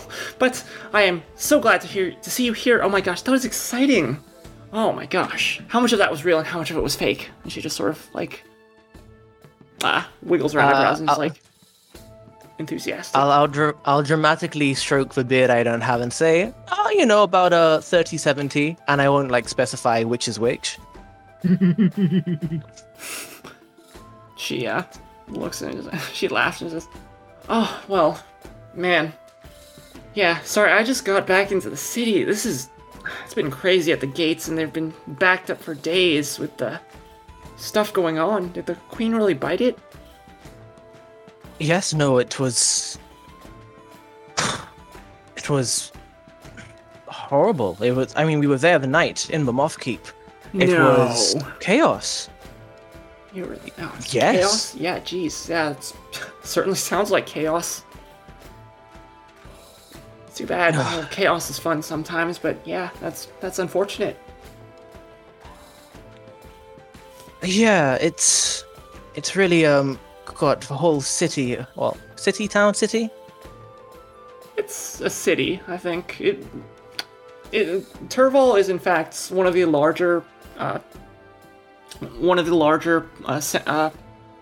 places in the world, right? Even like by the standards of the modern world, like the world of Mardel is very sparsely populated. Turval itself is like 30,000 people, and it's maybe the largest or second largest city in the continent. It's definitely the largest in the Southern Concord.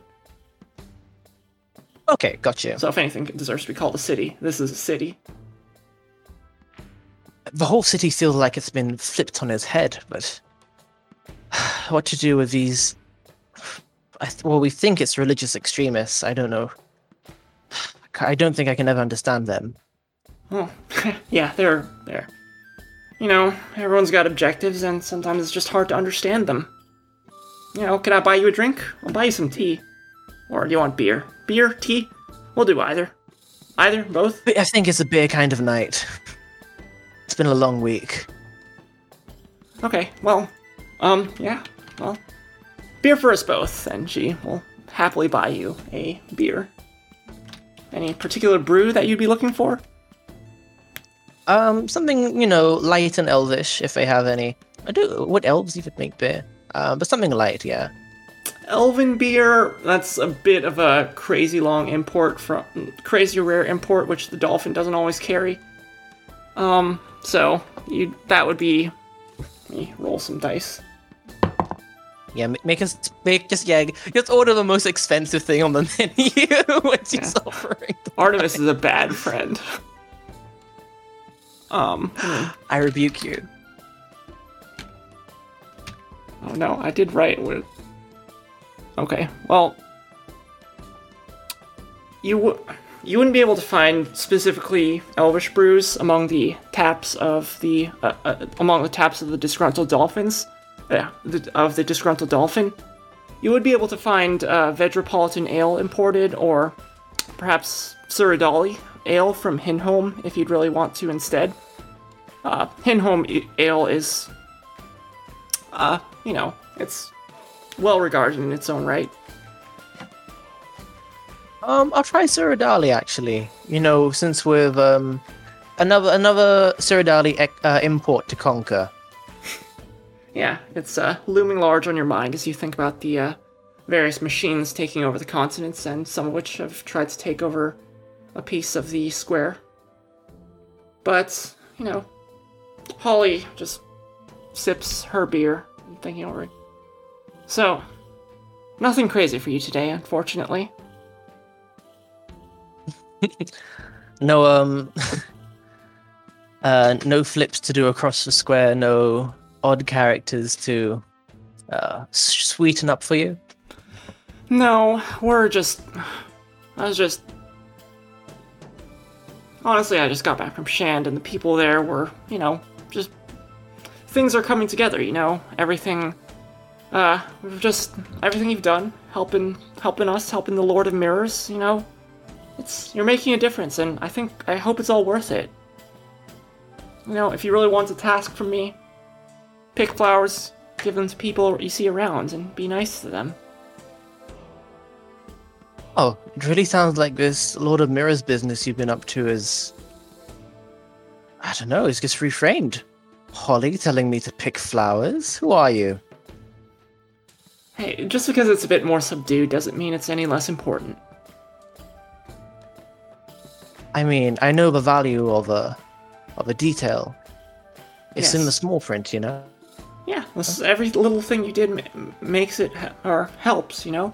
What you did in the Moth Keep, it helps, and it all helps. And so thank you.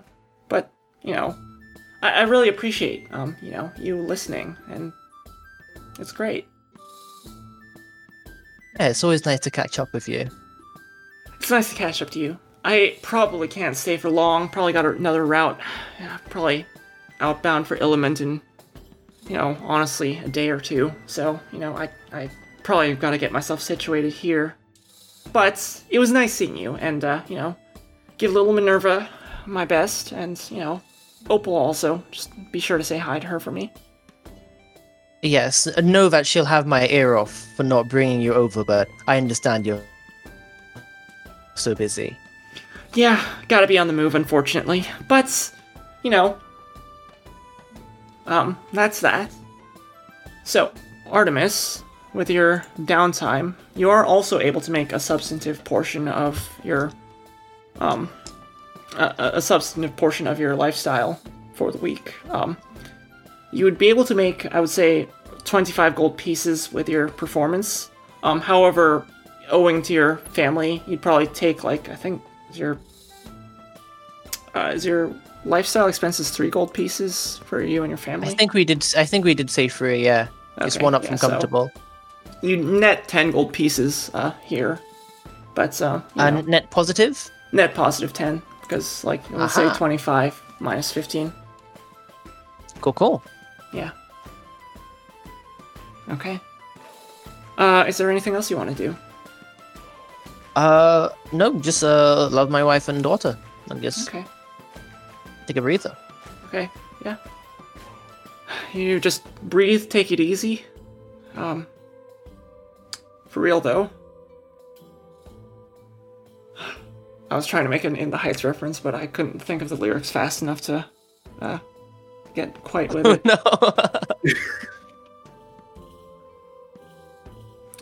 In any case.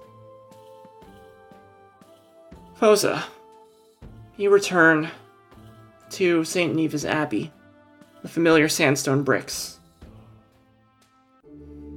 And, I'm gonna throw you off a bit, and put you in your character confrontation a bit beforehand, unfortunately. And so, a few days in, as the rumors propagate out to the city, you are called into the office of the abbot, Sir Orpheus. Uh-oh. He doesn't look happy, does he? No. Oh. So, as you enter Sir Orpheus's office, which is fairly small, because pretty much everything in the abbey is small and Spartan, but it's large enough to have the luxury of a desk and a few chairs and a fireplace. Relatively nice. As he looks at you with the burgundy banners of the Ascendancy behind him, says, "So, how long did you know?" How long did I know? What surface? Do not play games with me, Operative Fosa. I know your capabilities. You know what I'm talking about. So, we may speak plainly. We should speak plainly. So, Office, this isn't something that was mine to share. It was her decision. Yes. Yes, perhaps it was. But it is also in the Ascendancy's interest to know these things. We're in a position where we could gain considerable power over the crown by having someone with our sympathies sitting on the throne. Do you realize that? We could solve so many things, our coffers would be much fuller and allow us to reach out for more charity work and whatnot, We could spread the holy light of the High Marshal.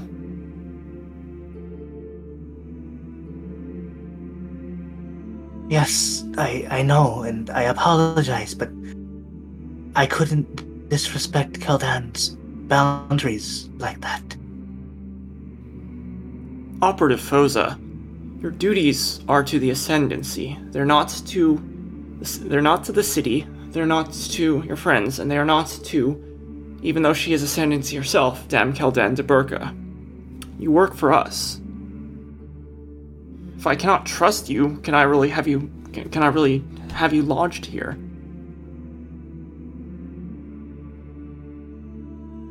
I suppose you can't, can you?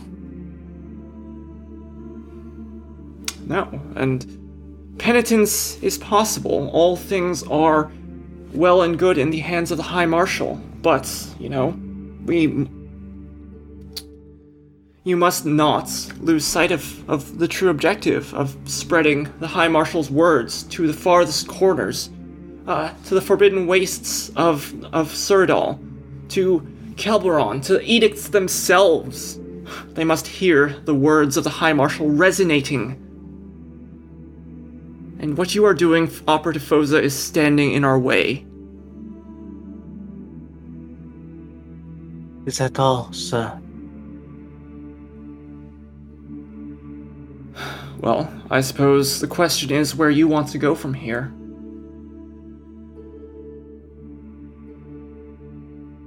Is your light, the light of St. Chiara, the first paladin, bringing Zariel's holy lights to the furthest corners, or would you leave us in darkness? I will try better to rectify my mistakes, Sir Office. I'm watching you. No compromises. Not even for one as much as her. Yes, Sir Office. Alright. So, after that uncomfortable conversation, Orpheus kicks you out of his office, and you again find yourself in the Abbey, or in the wider bit of the Abbey. His office would exit out into the central gardens, and you would see a very number of people just tending the gardens as the evening hours fall. And you feel, I'd imagine you feel uncomfortable, although if you wish to say otherwise, I don't know. What is Fosa feeling about this? I'd definitely be feeling very uncomfortable. For sure, yep. And a little bit ashamed. Yeah. Okay. But, Zoe, zoom the camera out a bit again, narratively. What would Fosa be doing? You are staying in the Abbey, though, right?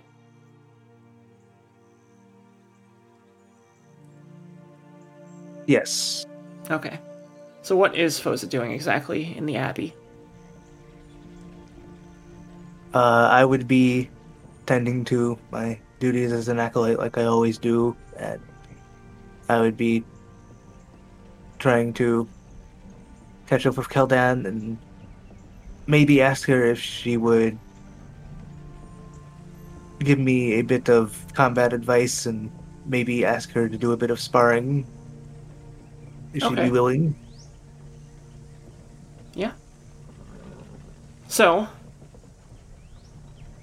your duties as an acolyte, nominally you are, your specific duties as an acolyte fall second to your duties as an ascendancy operative. So, really, a lot of this is secondary to you, and so you're a bit obviously clumsy. One of the acolytes, Acolyte Alva, looks at you as you attempt to clumsily prepare food, and there's a bit of disapproval, right? Like, you don't do the best job of, like, stirring the communal meat, and while Alva is able to salvage things, you're a bit clumsy, and, like, just come a little, you come a little close to ruining the meal. However, you do spend some time there, and, you feel, the Abbey, while Orpheus's leadership definitely made you a little uncomfortable, the Abbey itself remains comforting and warm for your time there, and as you've made clear that you're expected to stay you're expected to stay out of things for a bit, you get you do get that sense of just relative peace, and you stay and you perform your duties. You talk with Keldan, and she is almost constantly being followed around by Shisori, whether she wants to or not, and she's like conspiratorially whispering with you about like you two legit attempt to just ditch Shisori a couple times. And like she ultimately uses magic to help find you, so you can't get too far away. But the one-armed tiefling is rather. She's understanding, but also just does not want to. Not willing to actually leave Keldan alone. But you do some sparring, I'll say. Make me.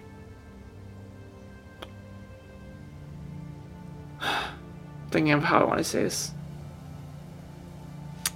Make me just an attack roll as a general, like, how adept you work with your sparring. With anything, or anything of your choice. Anything that Foza would realistically be using and all.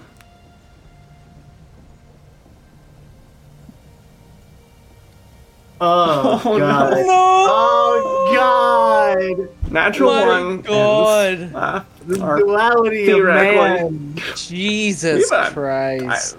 I don't know where your bad luck comes from. It's like, I swear. But like... It's obviously surface, man. Obviously does. Yeah, I think that might be an expression. Like, you get a natural one. Kildan, who's been happily, well, or she's definitely trying to push things from the back of her mind, but she represses hard, and Kildan will say, definitely welcomes the offer for combats. And, as you spar in the gardens, it's a bit tight, right? Actually, the Ascendancy would have, the Abbey would have a training room, not as large and as, not as, like, the training yard would not be as, like, wide as, as some of the training camps you've seen from the Ascendancy, like the Pertinax encampments or some of the stuff in Shand. But, it is a place to go practice. Mm-hmm. And one of these nights, you and Keldan just, with Shisori sort of at least in the next room, but watching like a hawk, you do just go, you go at it, and like, it's, you don't do a very good job, unfortunately. You think your form is clumsy, and this would be perhaps the next day, let's say the 13th, after your talk with Sir Orpheus. So his words have been hanging heavily on your mind, this conflict of like duty to the Ascendancy and the High Marshal and everything versus, duty to your friends and duty to the city. Those values really are weighing heavily on you. And so it is, it also doesn't help that you are fighting with a dagger, and Kildan, fast as you are, is fighting with Light's Glory, her spear. And so you're skilled, but unfortunately, you don't do a wholly great job of, like, combating a fully armored paladin wielding a spear. It's really not your day, so the equipment's not in your favor either. It's like an axe user trying to hit a sword user in Fire Emblem. It just doesn't happen. Yeah. Well, or I think more aptly, it would be a. Oh wait, it would be a lance user fighting a sword user, right? Oh yeah. No, that makes more sense. Yeah. I remember my weapon triangle. I haven't played Fire Emblem in years, so. But in any case, Kildan does notice that things are wrong, and she does ask you, what exactly is wrong? I may have made a bit of a mistake in my judgment recently. That is unfortunate. So if is too happy with me not telling him that you're, well,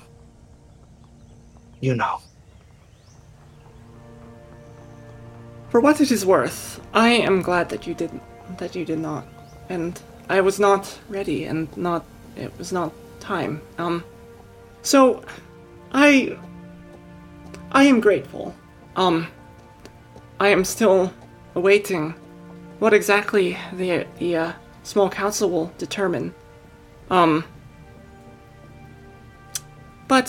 I do not know, and perhaps we will play it by ear, and even if the Duchess does ultimately take this, we will find a way to make it right with the people, and hopefully a peaceful transition in any case. A peaceful resolution can be found. We can only hope to do as much good as possible. Yes. So, Shisori leans in, and she says, I have been thinking many things about this. Perhaps we may be able to, find some documents that Liarl may have had. Her royal cryptex may have contained several thoughts that we would need to break into it to locate. And that may be sufficient proof that would cow many things, even that unscrupulous Duchess herself, to this kind of thing. Perhaps if we were to locate, not the cryptex itself is very simply located in the royal archive. However, the password for it is something we would need to locate. Well, I must say all this political stuff is kind of, quite frankly, over my head. It makes it quite hard to speak with my ties to the ascendancy, but acquiring these documents, something I should be able to do with the help of the others.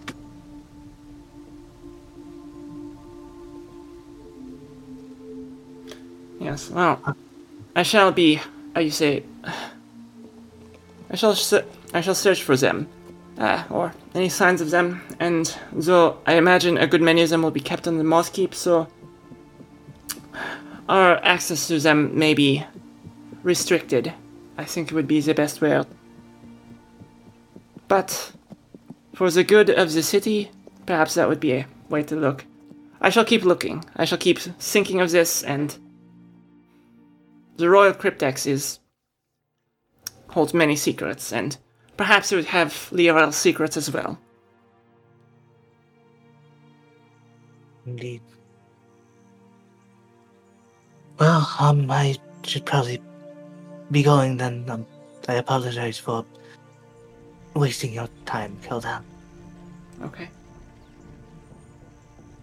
So, let's see. Foza, since you stayed at the Abbey, you will not have a downtime cost, since we're just saying that's part of your acolyte background. I think Nemia, technically, you shouldn't either have a living cost either. However, I'm saying that since you're performing, essentially the cost is essentially allowing to live a slightly higher quality of life than you would have had. Yeah, that's been working. Okay, but couple things. Everyone roll me a d20 if you could. Is there something else that I'd be able to do? Sure. What would you be trying to do? With the time that I have, would I know where I could procure an alchemist kit? Sure. You'd be able to buy that in the, Actually, this is a narrative opportunity, so I'm gonna ignore the d20s, unfortunately. But, Foza, yeah.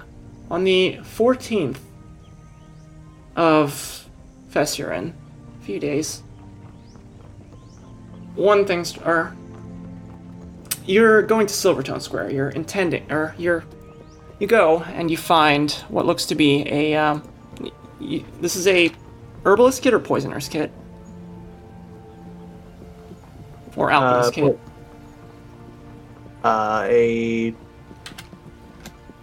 think I'd like to pick up both a poisoner's and an alchemist kit. Alchemist supplies you'd be able to find from the in some of the shops off of Silvertone Square, you'd be able to find at there's a shop in the northwest corner of Silvertone Square, known as Vardamir's Elixirs. It's run by this really weird, very elf, who just sort of like radiates chaotic energy. But you'd be able to get from them the necessary components for an alchemist's supplies. That would actually run you 50 gold pieces. And then for a poisoner's kit would actually also run you for 50 gold pieces. Alright. I have enough for that. Alright. I'll say you'd actually be able to procure both of these supplies from Vardamir's Elixirs. So, it's not marked as a numbered location on the map, but it is, in fact, this building with the little widgets hanging off it in the square. Mm-hmm. Foza, as you're walking back as you're departing Vardamir's Elixirs with your new Poisoner's Kit and Alchemist's Kit in tow, or in your bag, wherever you're keeping them, there are crashes from down the street at you. You hear people rioting, loud sounds, and you hear the sounds of breaking glass and stones striking the building. Loud, indistinct cries. And you look down the street. See, in burgundy robes, a mob of people just throwing stones at the Wheels Refuge.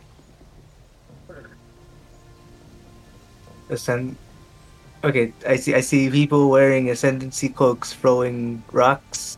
At the Wheels Refuge, yes. Yes. Alright, yeah, I try to break this up.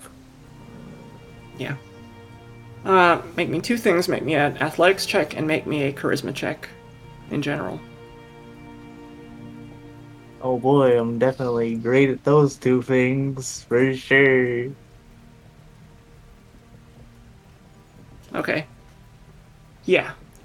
You, seeing this, you quickly stow your items and attempt to beeline it to the Wheels Refuge and just break this up. But a good many of the people just, like, look at you and laugh at you as you go. Stop! And what are you doing? Stop this! they laugh, and many of them just, like, beeline, and they scatter to all corners of the place. And you are left with lots of people just looking bewildered onwards as as it appears the Ascendancy has attacked the Wheels Refuge. Nothing major. No major damage. Lots of property damage, like fruits, paints, a couple bricks, maybe a window broken or two. Nothing major, but, definitely confusing and perplexing. This is lovely. Yeah, people look at you and they look at you and they look at your burgundy robes and they just shake their head disapprovingly. This is because of the Duchess? You don't like her? I do not say anything, and I just walk back to the Abbey. Okay. Yeah, you hang your head in shame. The, crushing weight of this all. So, you all go through various bits of your downtime in various qualities, but eventually, the night of the 15th, you find yourself again at the Noble Duck, perhaps reminiscing with each other face to face. So, how have you all been doing these last few days? It's been good. It's frankly just nice to be home. Nice to take a break. I know Opal has been worried sick, and frankly, I don't blame her. But how have you two been? you three. Nemia would be here, even though Oh, she has sorry, to yes. she does have to step out, but yeah, Nemia is narratively here. Yes. How have you three been?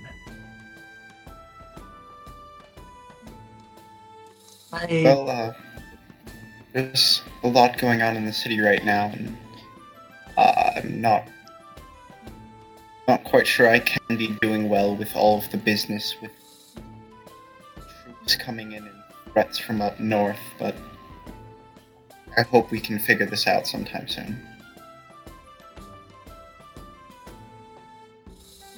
I won't go into detail about it, but things could be a lot better. Nemia had to step out, but, Brenna had to step out, but Nemia will inform you also of her uncomfortable dealings with, Lady Euterpe. And, when I was doing shopping the other day, I saw something that was quite troubling. I saw people wearing ascendancy robes, doing some damage to Sorry, what was it again? The Wheels Refuge, which is it's the central, it's the biggest church in the city. It's the main church of it's the main church of the Church of the First Mind, and the Church of the First Mind is the largest machinist sect in the city, who notably are also, from the rumblings you've gotten, a lot of the followers of Primus are aligning themselves with Vilya, who is a more known entity to them. So, that's a thing. Well, they might be of that cult. We did see that they had the clothing of ascendancy. I can only hope that that's the case, things that the Abbey are tense. Why these cultists would want to be trying to make the ascendancy look bad and ruining Keldane's chance at queenhood is beyond me. I feel that they might even be aligning themselves with Vilya if they took out the old queen and doing this stuff to the queen's heir. I don't know what that might mean. I'm honestly just concerned for Keldane's safety. The fact that these rumors are out there really concern me. Quite a bit. I don't suppose you'd mind if I cut in, and you see, the very long-haired, always very flamboyantly dressed figure of Genlin approaching. Genlin! Yes, hello, my dear. And they're dressed like a peacock. Like, they're basically anytime they can get away with it that you've met them, they are. Basically, they're wearing what looks to be a dress, sort of, that also just tapers off into a suit at the top. It's the most absurd and flamboyant thing you've ever seen, and you're wondering how this person was ever a dockhand, how they got such flamboyant clothes, or if they're a dockhand specifically just to support this lifestyle.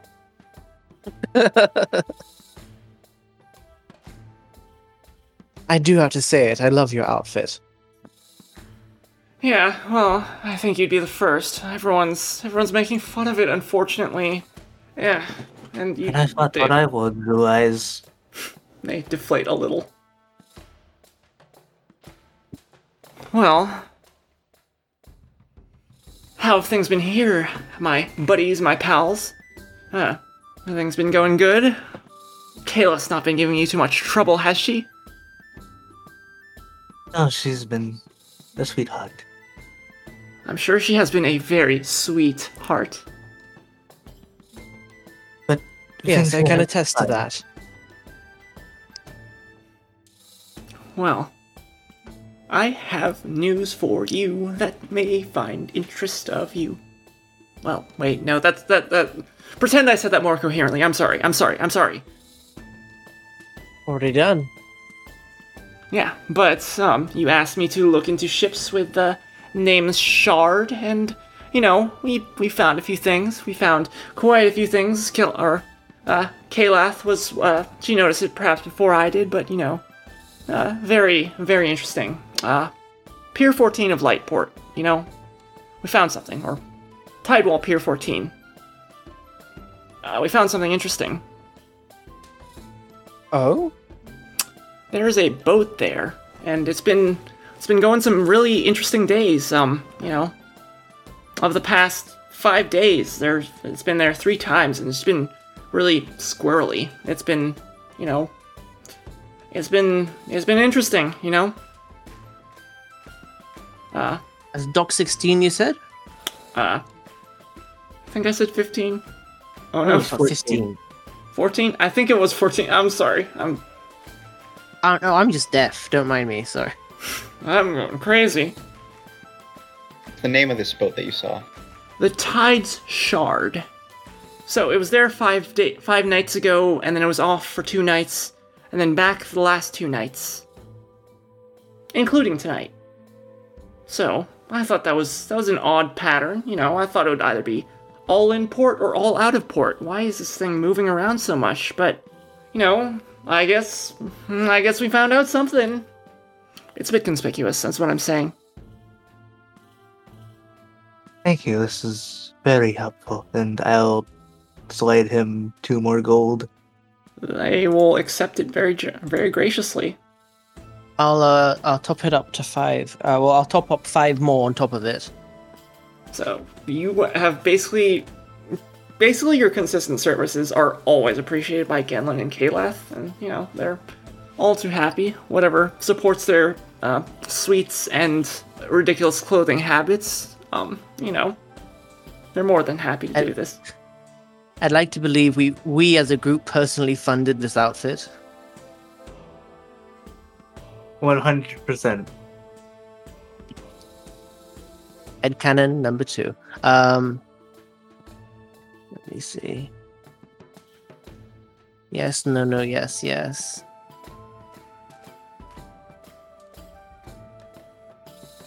It's 9, isn't it? Yes. So Seems to be.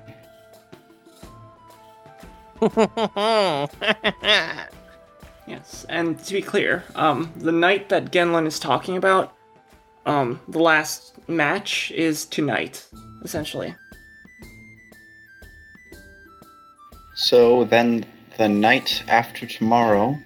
Yes, no, I don't think that. The night after tomorrow night, because we need more nights in that sentence, the boat will be back at that dock. I don't know where you're getting that, Handsome, but I think that seems right. And they just, like, wiggle their eyebrows suggestively. Like, everyone, I have plenty of NPCs who just, like, wiggle their eyebrows all the time, but, like, this is, Genlin is, like, I don't know, we'll say they're really talented at it. Not you too. What, you have some trouble with this, little lady mask? And then, from behind Genlin, there's this, like, large, imposing presence, and Winston comes and he just picks Genlin up by the scruff of the neck, and Genlin, like, just whoop, and he's they're held up like a cat. It's a very undignified pose, and Winston says, "This one bothering you?" No, it's fine. Not at all, Winston. Well, if they are, then I can get them out of there. Don't want to scare away my best customers, lass. Understandable. We appreciate the vigilant eye, Winston. He sets Genlin down and he says to them, "Okay, well, watch yourself." But as the night draws on, and you seem to have a way forward, anything you guys are doing is to close this thing out? I'm tempted. Okay, I guess the question I'd ask the table is, the literal table. The duck is, do we want to go to the Dock 14 tonight? I would say definitely yes. For sure. Yeah. Seems very. I'm not gonna say yes, but I'm not gonna say no. Like, I feel a little more planning would be better. Like, going there and, like, staking out might be good, but actually, like, involving ourselves with it yet might not be the best idea. Fair enough. Okay. Well. So, armed with this new info, as you see Genlin off, perhaps a little uncomfortably. Yeah. But you return a bit more determined, and though you're gonna have a bit of... You're not quite as free as you used to be, You're determined to go help the city. And as chaos begins to descend seemingly from all around, there's things going on. But I think that is where we're going to cut the session. So, Ahoy! Hope this one was good for you guys. Hope the little downtime round robin wasn't too much. No, it was fine. That was good. It was really good, yeah. Hope to flesh out some of the characters a bit more. Yes, I feel very uncomfortable now. Thank you very much. When I was having that conversation with Lily, I'm like, I have to choose my words very carefully because I can very easily get in a heated conversation again. I'm like, I don't want to do that right now. I don't. She kept saying things. I'm like, I kind of wanted to have a scene where she's like not like just totally this overbearing boomer, Oh, you think your conversation was heated? Oh no, I understand that. No, I was trying not to have a heated conversation. Is what I'm saying. Yeah, It's no, like- I'm just joking. No, yeah. No, RJ, you think your conversation was heated? Please. Don't even, Jonah. don't even. All right, you had a great time out there. All right, don't even. Don't at me. I was told to pick flowers, RJ. I'll never recover. Going to that library earlier, that just reminded me of the thing Matt Colville always says. The players never care about the lore, and it's like, no, that's not true. That's obviously not true. I'm so invested in Cyrodiil. I don't know why. It's not incredibly relevant, but I want to know more about it. Full disclosure, if there ever is a Crusaders of the Wheel campaign 2, it's probably going to be set in the Frozen North, and it's going to be like hunting down. It's going to be like probably going to be like hunting down machines. And it's very unapologetically, as I've said, the Horizon Zero Dawn continent. So Nothing wrong with that. There's nothing to apologize for. Jeez. Yeah. It's slightly more nuanced than that, but that's like largely the major feel. I'll make sure I play someone tall.